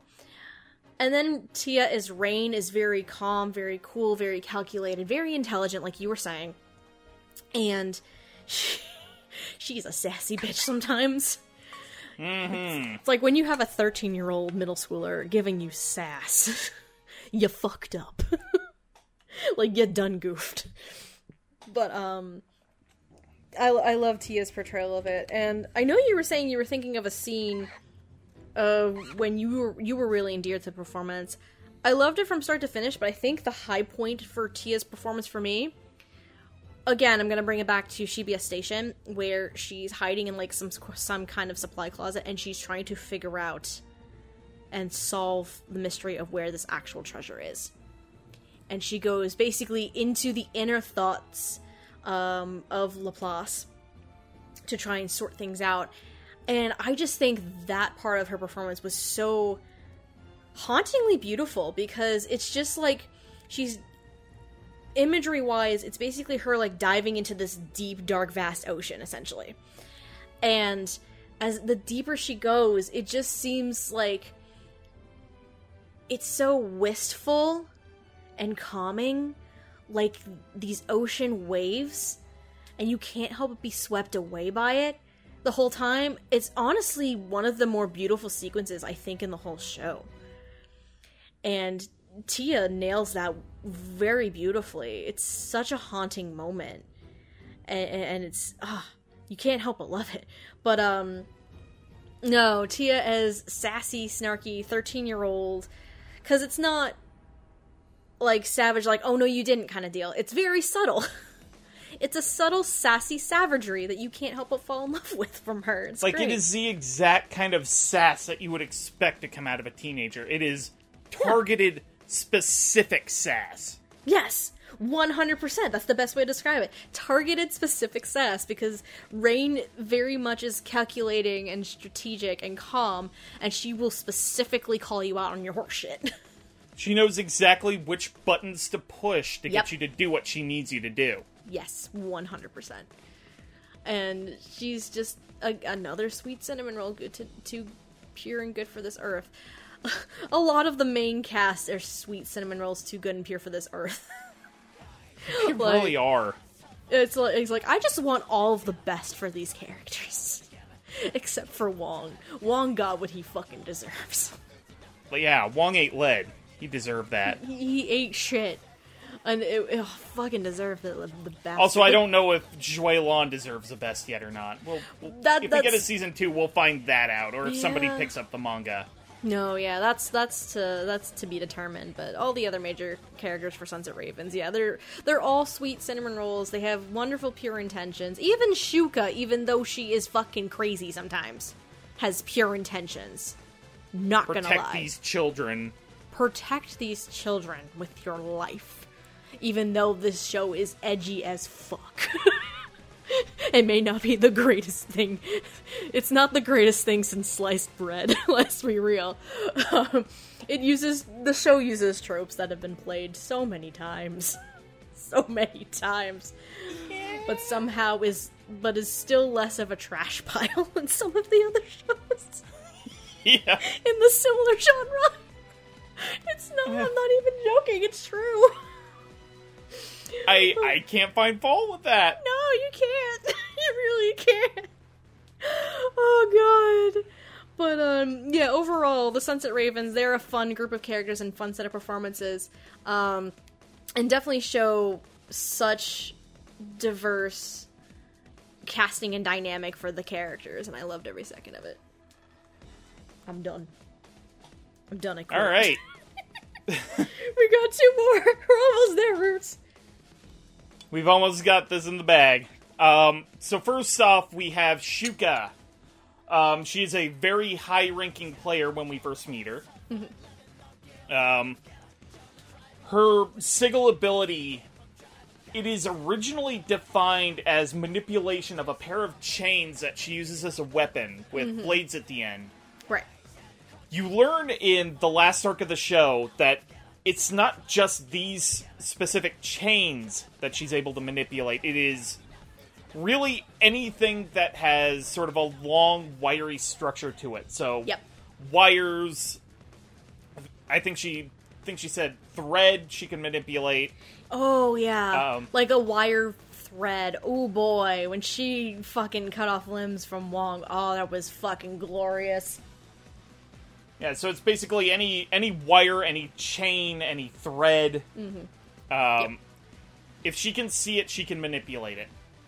Yep. And that is used to utterly devastating effect on Wong and his teleportation ability. Because not only can she move these chains around, she can keep them in place and vibrate them. Yep. Which, if you know about mechanical engineering, if you get a wire to vibrate, it can cut through shit. Yep. Like limbs, for example. Rest in piss, Wong. It's terrifying, but considering it's Wong that it happens to, oh, so fucking satisfying. 100%. Oh, and she's also got a yandere crush on Kaname, our other character. He is introduced to the world of Darwin's game completely by accident, when a friend of his from high school sends him the app as an emergency SOS that doesn't quite go so well. Fuck you, Hamada, you asshole. You're the reason why we're stuck here. His sigil is kind of a weird one to describe. He is able to create any object he has touched in the past, but not only that, he has a secondary aspect to the sigil as symbolized by a man forging a katana in his mind. Yep. It allows him to refine the objects that he is creating to make them more durable, more powerful. Basically, whatever he needs them to do. Yeah, there are some limitations to the ability that aren't clearly defined. Right, yeah, because the show at first, his sigil doesn't have a name, actually, at first. And then when he wins the treasure hunt event, he ends up on the phone with the Game Master. And the Game Master is the one who finally gives a name for it, and it's called the Fire God's Hammer. I kind of like to think of this as, basically his sigil is a blacksmith. Right. That's really what it is. And if I recall, it doesn't even have, like, a side effects to the points he earns, which, also, as an aside, when you win games, you get points, you can trade those points in for money, you can trade them in for other things, like Bombs. Like weaponry you can use in the game, or vehicles, or whatever you need. Yep. The game bends over backwards to accommodate you. It has a gotcha function, for fuck's sake. That too. There's a gotcha function. Here. Oh, gotcha. Okay. Handgun. And then magically appears at your door. Oh, shit. Hand grenade. Okay. Here you go. Boy, I really screwed up on my rolls this time. I got a rock. I got I got a 1-star rock. I got paper. What the fuck am I gonna do with this? Can I get scissors next to my gotcha? At least I can stab things with it. And over the course of Kaname's journey through the course of the series, he loses all of his high school friends. They get killed off one by one. Yup. Teardrop. Yup. Motivation. Character motivations. Fucking hell. And he forms the clan the Sunset Ravens more or less to ban the usage of the Darwin's Game app in Shibuya, in the territory he basically takes over from the 8th clan. Yep. In that very badass ending sequence to the show. Yep. It was pretty badass. It was great. So in any case, Shuka is played by Alexis Tipton, and Kaname by Stephen Fu. Now, you know Alexis Tipton from a lot of things, but in particular, Mizuki Himeji from Bakken Test, Midori in Divine Gate, and Maria in, Maria the Virgin Witch, is that? Yep.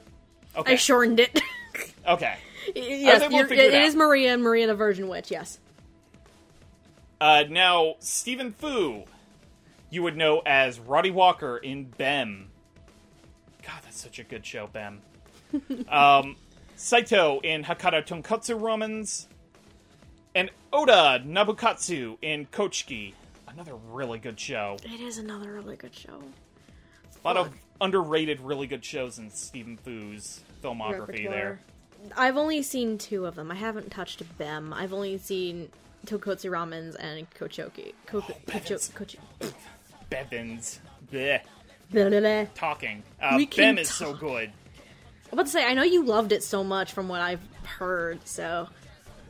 Okay. Alexis Tipton is Yandere Shuka. This is a hot take. Because, again, there's a fan base for this show.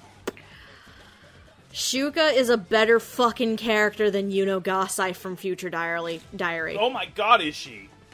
So much better. And I know you described her as a yandere character, and she has those characteristics. It's not as terribly like yandere as fucking Yuno Gasai. Oh. Like, it has its moments. Future Diary makes the yandere side of Yuno. Oh my god. That is her entire... You know, that's her entire character. I feel like... Because there are some yandere qualities, I think, in one of the twins from Higurashi, maybe? I feel like if that's where the yandere trope started, fucking Yuno Gasai perfected the crazy batshit yandere. I will admit that. But kind of in all the wrong ways, but yeah, I see in all the wrong ways. You're right. But Yuno Gasai as a yandere character basically like is what popularized that character trope, I think, in terms of like anime and popular media. But Shuka does have those yandere qualities, but it's not as prevalent. Again, early on, we have the whole thing where Kaname wakes up at Shuka's house. She's, first of all, butt-ass naked because she didn't want to wear her dress and get it wrinkled. So she didn't even put pajamas on because she was too tired. And she looks up at him and is like, "Hey, Kaname, let's start a family." And of course, you know, Kaname and the rest of the world mistake that right off the bat for what a literal meaning is. It's like, what? Hold up. That's too fast, Shuka. But, no. Alexis Tipton is a fun portrayal of I'm gonna call Shuka a semi-yandere character. Because she has the quality. She has the qualities. She doesn't go too far in those yandere characteristics, though. I think, I wrote something specific about Alexis. Okay.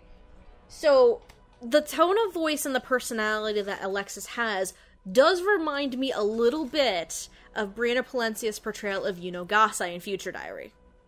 It does remind me of that same tonal quality a little bit. But again, Shuka's not as much of a yandere as fucking Yuno is. No. Which is, thank Christ. Because that could have destroyed the show very quickly. But Alexis definitely has the tough girl attitude. She's very sweet, and she can be very sweet and adorable at times, but she can also look at you with a smile on her face before she throws a fucking chain spear at your gut and kill you. It's like I think it's like a sickly sweet kind of tone personality, which I think works very well for Shuka's character. Because she could be very, very sweet one minute, and then murderous and vengeful another second. But most of the portrayal of Alexis as Shuka is that sickly sweet kind of tone and that personality that she portrays, and I think Alexis does very well with that. Again, it's very reminiscent of what Brianna Palencia did with Yuno Gasai, but again, the character is vastly different here, and I think that kind of works a lot more in Alexis's favor when she portrays this character. As for Stephen Fu, God, we love Stephen Fu around here. That we do. We do. Kaname is a very interesting character. Kaname starts off in the show as very cowardly, very overly cautious and very confused. Because, again, he's just thrown into Darwin's game for no fucking reason. Again, fuck you, Hamada, you asshole, why you do this? And then, over the course of the show, he still retains some of that cowardice, but he also has, like, the determination, because he doesn't want to see anyone die. He absolutely does not want to see anyone die. So much so that any fights he just accidentally gets thrown into, he does his damnedest to make sure the other person doesn't die. Like, Banda basically gets killed inadvertently by accident because he gets hit by a fucking car. And then you have, because he does fight Shuka early on as well, and he gets her to surrender because he did not want to kill her, and he manages to convince her to trust him. And then from there, like, all of the fights that he goes through, he doesn't want to kill people. 100% he doesn't want to see anyone else die because of this stupid fucking game. And then you have, after the treasure hunt event, you kind of feel like you get a sense that his character is shifting a bit, and you think it's going to be a bit more vengeful, more aggressive, which he does get a bit more aggressive. But what really kills you is when Shinozuka is killed by Wong. That is the moment where the switch just flips, and Kaname doesn't give a flying fuck anymore. I mean, to be fair, he still kind of does. He doesn't necessarily want to kill, it's just these guys. Yeah, because after the fight with Wong, he kind of, for lack of better phrasing here, he reverts his character back a little bit more to what he was before, but it's Shinozuka's death at the hands of Wong that does push him over that edge just enough to just be like, okay, that's it, you're fucking dead. And I think this performance, the parallel character that this reminds me of, is actually Nobukatsu. I think. Because Nobukatsu, in terms of tone and performance, starts out as this very calm individual, like, not wanting to get too involved. But Nobukatsu's case, he gets tricked into getting more involved and being more aggressive. And Steven has to have Kaname grow as a character from being this cowardly person to wanting to stop this game, and then the moment where he does suddenly, like, flip after seeing Shinozuka's body in the box, oh boy, does Steven go full on aggressive and vengeful, and you can feel that aggression in the tone of voice and that vengeful attitude that Kaname has, and oh, holy shit, I've seen Stephen Fu go mildly aggressive with Nobukatsu before, right? Yeah. I've never seen him go full-on vengeful, rage, aggressive as I have here. And I mean, god damn it, is it beautiful. I have, but I'll get to that in my little segment, so. Right. I'm assuming it's something to do with them. That's my guess. You can tell me later, or when we get to you. But no, like, the progression of the character, Steven has to go through this through line with the character development and the progression throughout the whole course of the show. And it's even though the show has its fucking flaws, it's as natural progression of this character as you would think the show would go. And Stephen Fu goes through that through line, I think, rather wonderfully, honestly. And then you get the end where he now has new determination to try and end this game for good. And his main goal now, I want to kill the game master because this dude's a fucking asshole. That's basically his new goal. I mean, fair. Fair. That's the goal of anybody who plays a fucking death game like this. Like, who are we kidding? But, as a performance, I think Steven managed to portray this. The character is, while stereotypical compared to other characters similar in nature, in this type of genre, he plays the through line very, very well and so naturally that you can fully believe it, and I enjoy every second of it.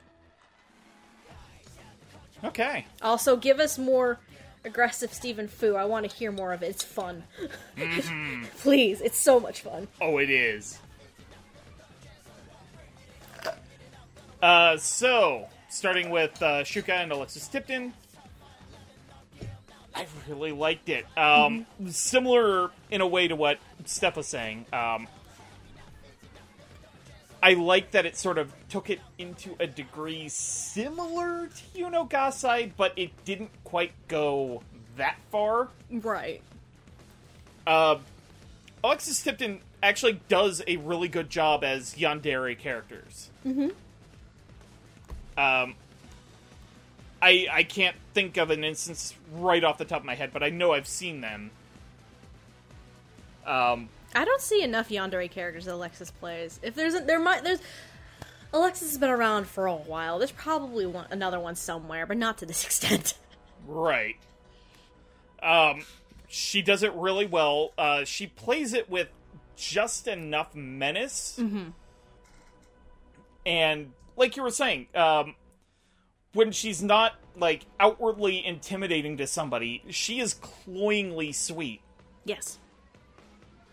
And if the character weren't such a yandere, that would be very, very annoying. Right. But the fact that she does have that sort of not quite sadistic side to her, it balances things out really well. I do particularly like the fight she has with Sui and Soda in the subway station. Yes. Where they basically try to drown her, and Kaname has to dive into the water to rescue her. Yep. Like, I thought that, like, her sort of vulnerability was really... It was a nice contrast to what I had before that. No, absolutely, because that's one of the few times where she's in a very vulnerable position. And overall, also with the fight with Shui Lan, where that sort of shows the extreme opposite to that. Mm-hmm. Where she is very in control of the situation, even when she shouldn't be. Alexis Tipton did a really great job balancing the character out. Anyway, moving on to Stephen Fu and Kaname. Can I just say one quick thing with Alexis? Sure. I liked how you did bring up the fight with Joylan, and how Alexis manages to keep that character balanced out. Sweet lord, if there was any scene where Shuka could have gone full-fledged yandere, it would have been that. Right. I mean, and it doesn't I think the go furthest she got was, was basically asking Kaname, did she molest you? Well, even then, I think with that miniature scene, when she talks to Kaname, she was just sweet. Still that sickly sweet that Shuka normally is, but it's her against Shuailan, I think, is where she gets very aggressive, and you kind of see those little slight yandere gears turning, I guess. This is the right way to put it. So. Now, Stephen Fu as Kaname. Again, I'm glad you brought up the comparison to Oda Nobukatsu. Yep. Because, he is basically goaded into a more aggressive stance by his opponent. Yes. Which in this case is Wong. Mm-hmm. I have seen him that vicious before. Okay. It actually comes in the form of Auntie from Gridman. Fuck, you're right! I forgot about Auntie! Oh, shit! It's not quite that extreme. No, it's not that extreme, no, but you're right. He is just, in that last episode or two, he is just gung-ho. Mm-hmm. I like the sort of lower pitch and timbre he gives when he's sort of in this... Oh, I don't know how to describe it. It's not quite anger. I actually see it kind of similar to the Chimera Ant arc of Hunter x Hunter. The very end where Gon fights Neferpito. I feel like Steven's progression of the character is one of, I have seen some shit. Right. Which is true. I've seen some shit. Because in the first 9 or 10 episodes of the show, he is basically like, fuck, I don't want to kill anybody. Mm-hmm. I'll stop you, but I'm not gonna, I'm not gonna end you. Right. I'm not gonna straight Might up break murder your you, legs yeah. to keep you from coming after me, but... Mm-hmm. But then, when he has to open the box, Yeah. and, see that Shinazuka is kind of... There a seven thing happened. And he has to kind of look at the mincemeat that was once his friend, Yup. and sets off the... I don't want to say it's a berserk button, because he's still somewhat in control. He is just a little more willing to kill people. The morals he had, I feel like a good portion of him not wanting to kill people is a moral. It's like Right. it's similar to like a moral dilemma in a way, and Shinazuka dying is the push he just needed to finally like let those morals go. I think. Yeah. And that was a really great little moment there. Yeah, 100%. Particularly, though, the thing I like most about Stephen Fu's performance of Kaname, while him going berserk is fun, it is sort of those moments against Shuka, talking with Rain when he first meets her. It's, parlaying with Ryuji and Hiragi. Oh, the dynamics Steven has with all the other characters are phenomenal. Like, his interactions with everyone else are great. And, okay, him actually parlaying with Shuilan after she loses, Yep. that actually may be one of my favorite moments of Stephen Fu as Kaname. Yeah, because I mean, after he's seen some shit in the treasure hunt event, he quickly has to grow into the role of leader of a clan, which is something he didn't really, I don't think, wanted to do. He just got thrown into it.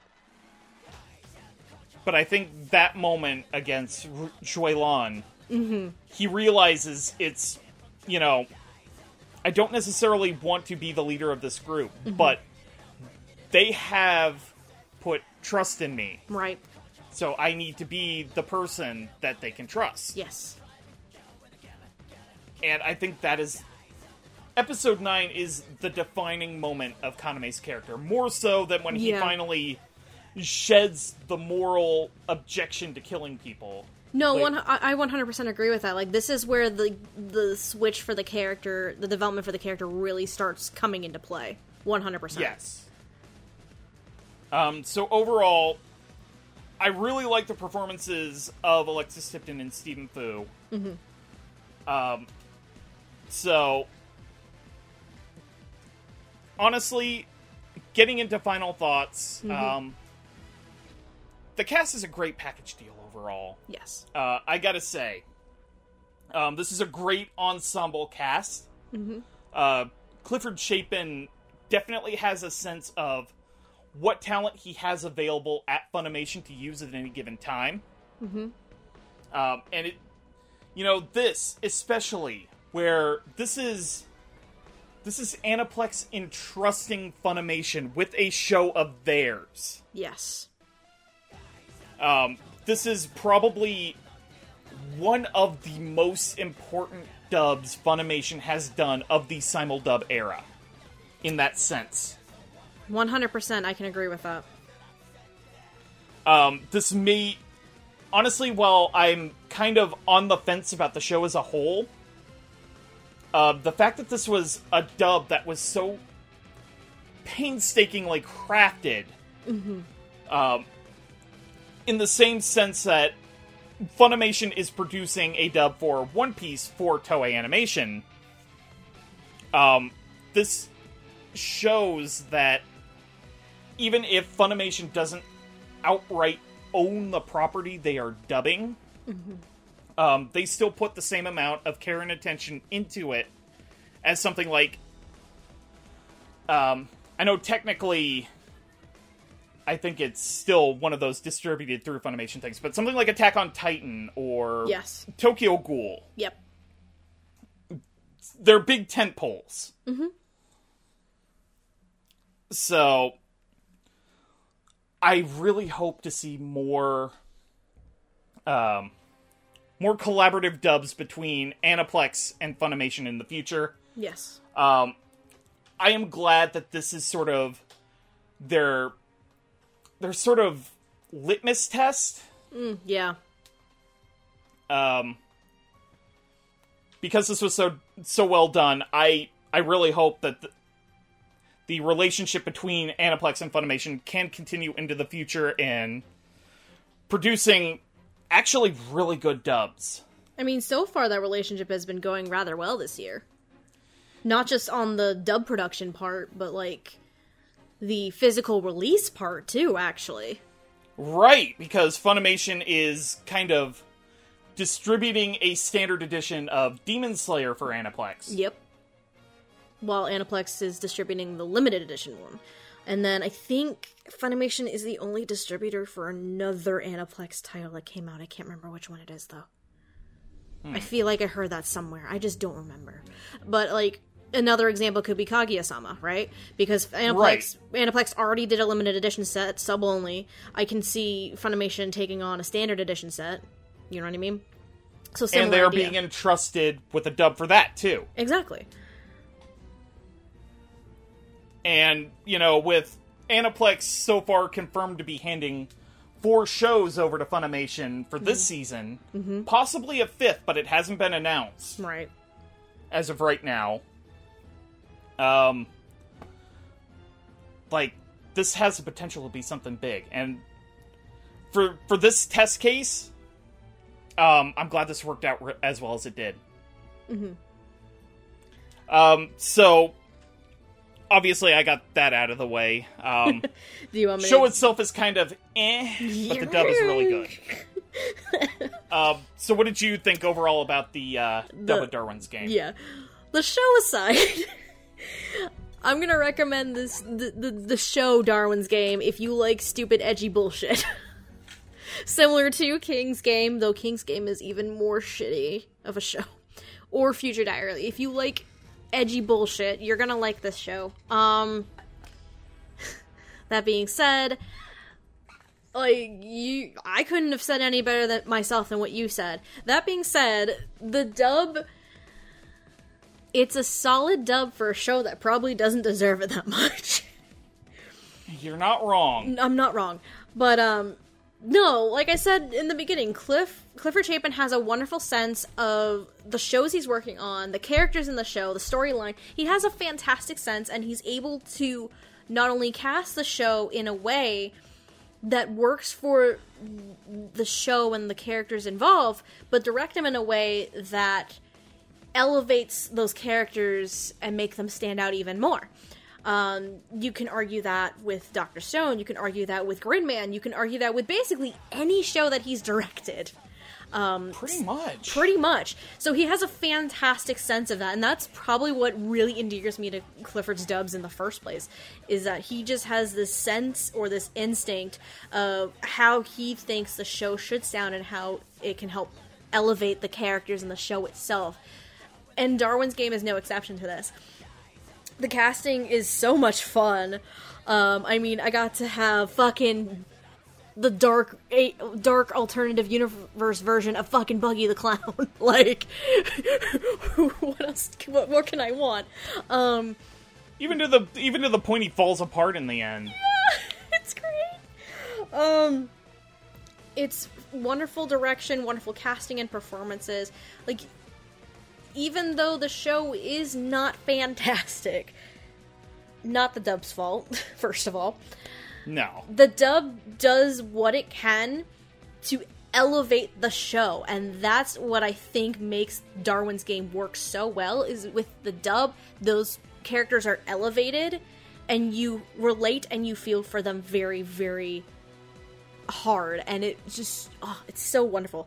And like you were saying, as this being a test run of the new Aniplex Funimation deal, thanks to fucking, what is it, Sony? Thanks to Sony, basically? Yeah.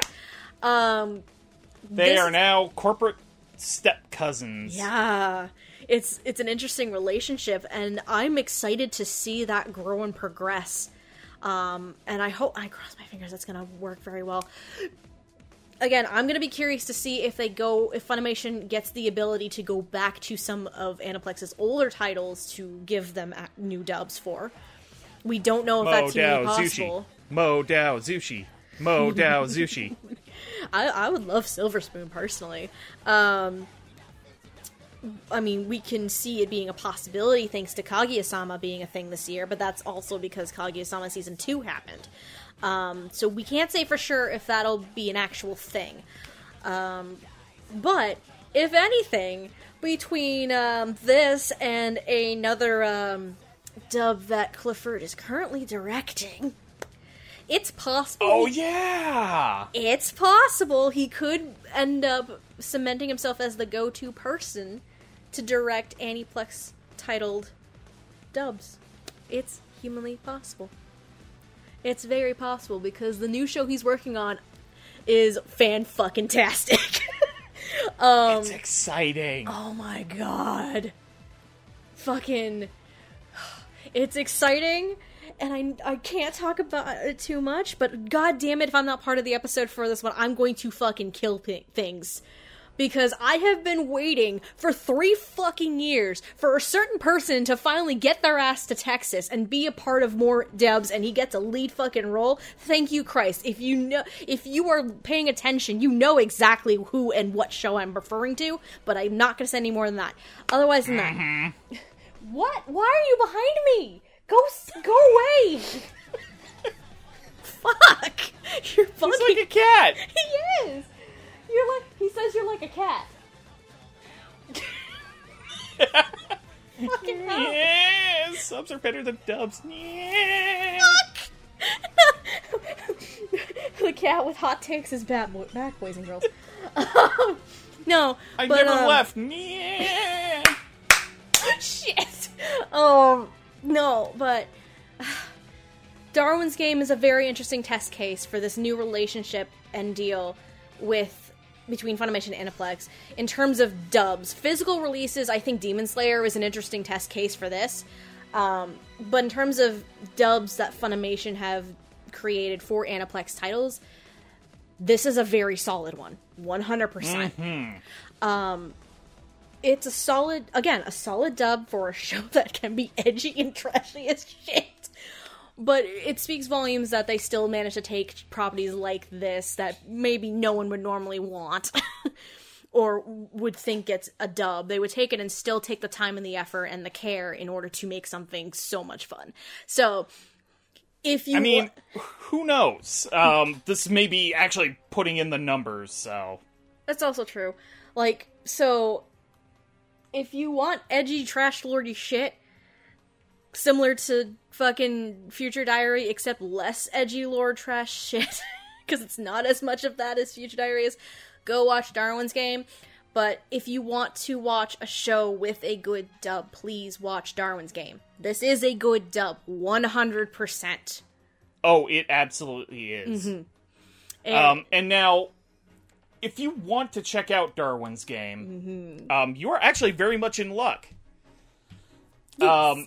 Not only does Funimation have it subtitled, you can also find it on Crunchyroll and HiDive as well. Oh yeah, this is one of those ones that's on multiple platforms, I forgot. And who knows, it might be under the original terms of Funimation's deal with Aniplex, so the dub might actually cross over into those platforms. Don't quote me on that. Right.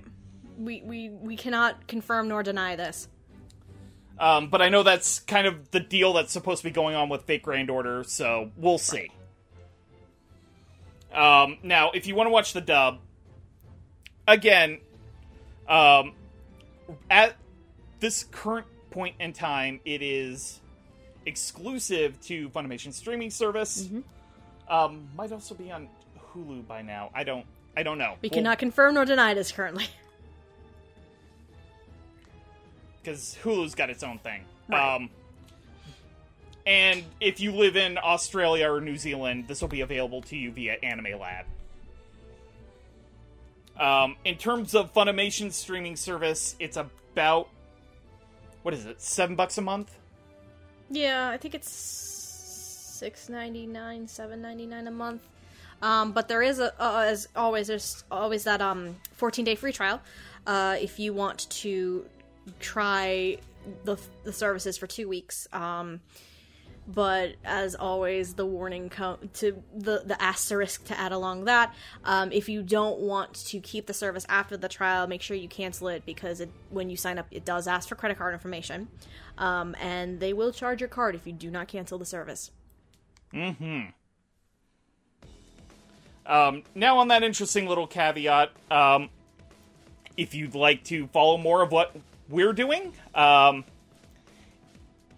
you might be watching this via our YouTube channel at youtube.com/DubTalkPodcast. And that would be important if you are listening to this via the audio feed, but we'll get to that in a sec. Yes. If you're watching this via YouTube, just leave a like, maybe subscribe, click that little bell notification so that we can do the fucking hell. I mean, let's face it. If you're at this point in the episode and you're on the YouTube channel, or if you're on listening to one of various audio platforms that we have, if you've watched us suffer for almost 2.5 hours, basically, please follow us or subscribe to us. The fact that you took the time out of your day to listen to two idiots ramble about a slightly trashy show. Also leave a comment saying you liked or disliked the episode, because that helps with engagement. Yes. The more now on the subject of our audio-only podcast feeds, if you are watching this via our YouTube feed, you can also take us on the go. Heck yeah! Now, you can find our audio-only feeds via Podbean, and they are also available via Apple Podcasts and Spotify Podcasts. Go follow us. And if you'd like to contribute to us in a bit more of a dynamic way than like, comment, subscribe. Fucking hell. You need to do that every time that comes up now. If you're on an episode with someone and someone says like, comment, subscribe, you have to do that every single time. That is now your fucking contractual obligation, Roots. I don't care. Yes! It's in your contract. And I can't use a soundbite either. I gotta do the Anyway. Andrew's just chilling in the back, and he doesn't even know the context of what's happening, but it's fine. We do have a Ko-fi that you can buy us a coffee, one-time little helping us out. Yep. But we also have a Patreon as well. We do. Some really cool benefits to it. You get early access to audio episodes. You get exclusive clips before the episodes are released. And if you contribute to our $10 tier, once every 3 months, we open up a raffle. You get to pick a show, and we'll basically set up a crew and review the dub for it. At the time of recording this episode, we actually released the latest Patreon episode for Angelic Lair. And probably by the time this episode released, the eligibility point where we get suggestions from our $10 patrons will likely have closed, and a show might have been chosen by this point. But if that's the case, the next one would be, the episode itself would come out by end of December at the latest, and then the next giveaway, the next Patreon episode eligibility suggestion thing would be early January 2021. So, yeah. But still, like, you can come chill, hang out. We like to be idiots on a daily basis. Fuck it, we'll do it live. It's fine. And I know Roots didn't bring this up quite yet, but I'll just throw this in there. You can follow us also on social media, primarily our Twitter account at Dub Talk Podcast. We also have Instagram and Tumblr, which we don't update frequently. And I think the Tumblr is like flat out dead by now. Tumblr's dead. And we also have a Twitch channel as well, Dub Talk Podcast, which we should utilize definitely a lot more. Yeah, I think aren't we planning on doing like a couple of Among Us games via the live stream at some point? I wish, because here's the problem. I have OBS for my Mac. Among Us is not Steam. Among Us on Steam is not compatible for Mac. It's only Windows. Right. So we need to get somebody with We need to get someone an Elgato card and yeah. That's I mean, that's it's the problem not. we ran into. It's not insurmountable. We can figure it out. Yeah, it's not impossible to work around. It's just we need to actually work around it. Exactly. But no, yeah. And then speaking of Patreon, yeah, we one other thing we like to do with our Patreon is if you contribute, since the list is kind of short at the moment, we just like to mention all of our patrons and thank them for their financial contributions. heck yeah. So starting at our $5 tier, we have B. Morris, Crimson Echidna, Michelle Travis, Miraculous Corazon, Nico Robin, but with yaoi hands, and Victor Myborda.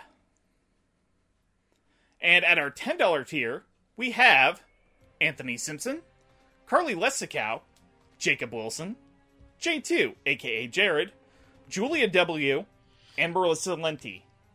So, patrons, thank you so much. We salute you. We beautiful people. would not be able to make Dub Talk as cool of a show without you guys being able to help us out. Listen, sometimes things cost money, unfortunately. So we thank Yeah. you very much for your help. Like, it is thanks to you guys that we were able to get our audio-only feed finally off the ground. 100%. So, thank you very, very much. Roots, where can they follow you for shenanigans? Yeah, so... I felt like that was where you were about to go, and I stole it. I'm sorry. No worries, no worries. In terms of my on the online shenanigans, you can find me on the twitter.com at Roots of Justice, where I mainly retweet cute animal pics. I talk about general fandom stuff, anime, movies, that kind of thing. You should give me a follow. It's a good time. Do you still do tinfoil hat conspiracies sometimes? Every once in a while. When I have some time, I like to put on the tinfoil hat and talk crazy. Because, I mean, that's so much fun. And the scary part is how much how much recently I've turned out to be right. Oh, God! Which is... Whew. Oh, boy. Anyway, I'm restarting my blog, Roots of Justice Anime Time blog show. That, if you manage to catch that very long title, just put a .wordpress.com at the end of it, and you'll find it. I am working on... Like, I am actually working on it. Holy shit, I'm finally working on it. I am actually writing a review for something. It will go up there. Dun, dun, dun. I'm also... Dun dun. Shut up! I swear to Christ, he's gonna be doing this the rest of the episode. I'm watching also you going asshole. You good? Yeah. Okay. My name is Stephanie. Some people on the internet also like to call me Lilac, from my old reviewer days. You can follow me on Twitter at Lilac Anime Review, with review being spelled R-E-V-U-E. I also have a blog that I infrequently update. lifeandtimesotaku.wordpress.com. Yay. Now, weren't you putting together a certain list to put on that blog? My fucking anime children. My children. Because if 2020 brought me anything, is the realization there are a lot of anime characters that I would want to protect as a mother figure. Fuck. You have so many sons and daughters, holy shit. Mostly sons. I only have one daughter. It's mostly boys. So many sons. So many sons. So many anime sons. And then one daughter. Fuck. So many smiles to protect. I know, right? Some of them are shit gremlins, but still, I love them and will protect them with my life. Anyway, I think at this point we're done for the day. Pretty much. Thank you all for joining us for this discussion. Yes, thank you. We hope you had a fun time. This was, like, I said this before we started recording, this is the first time it's just been Roots and I. So it's been fun. I also don't really get to do, like, 2-person episodes outside of, like, Summer at the Movies. No, so yeah, this was actually really fun. I'd like to do a bunch more of these. Hell yeah, we can do smaller group sizes for episodes. That's never a bad thing. We can always do that. But no, this was a lot of fun. Yeah, thank you for joining me on this one. Look, again, we're the only two that probably watched Darwin's Game, alright? I'm pretty sure. Like, maybe Jamal checked it out. Shut up, Andrew! But I think that's about it. Andrew's in the background, he's like, I watched 3 episodes, so... That doesn't count, Andrew. Doesn't fucking count! It was towards the end, because you watched it with me while I was fucking marathoning it. You got the spoilers! You got the spoilers, Root said. But no, thank you guys for joining us on this weird excursion and adventure. We hope you had a fun time. And now I'm hungry. I think I need to make dinner. I need to make dinner and then Andrew has to record a podcast episode. Yeah. Oh man, we're busy a little bees. later than I planned. But anyway, from us at the Dub Talk Podcast to you, we wish you a good night, and otaku on the daba. Otaku on, my friends. Have a wonderful night. And click.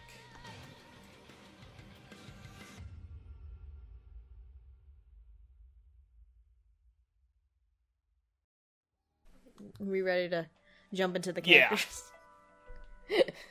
I like this first grouping. Oh. It's a spam risk. I'm just gonna let it run. Phone calls! I've been getting a lot of spam risk calls lately. And I hate it. Yeah.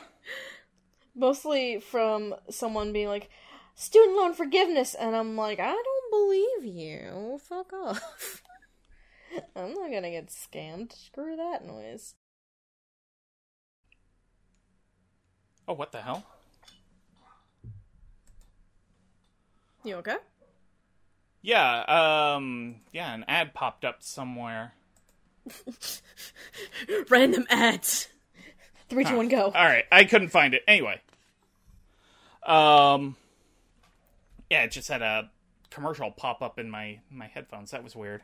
What was I saying? Oh, weird. yeah.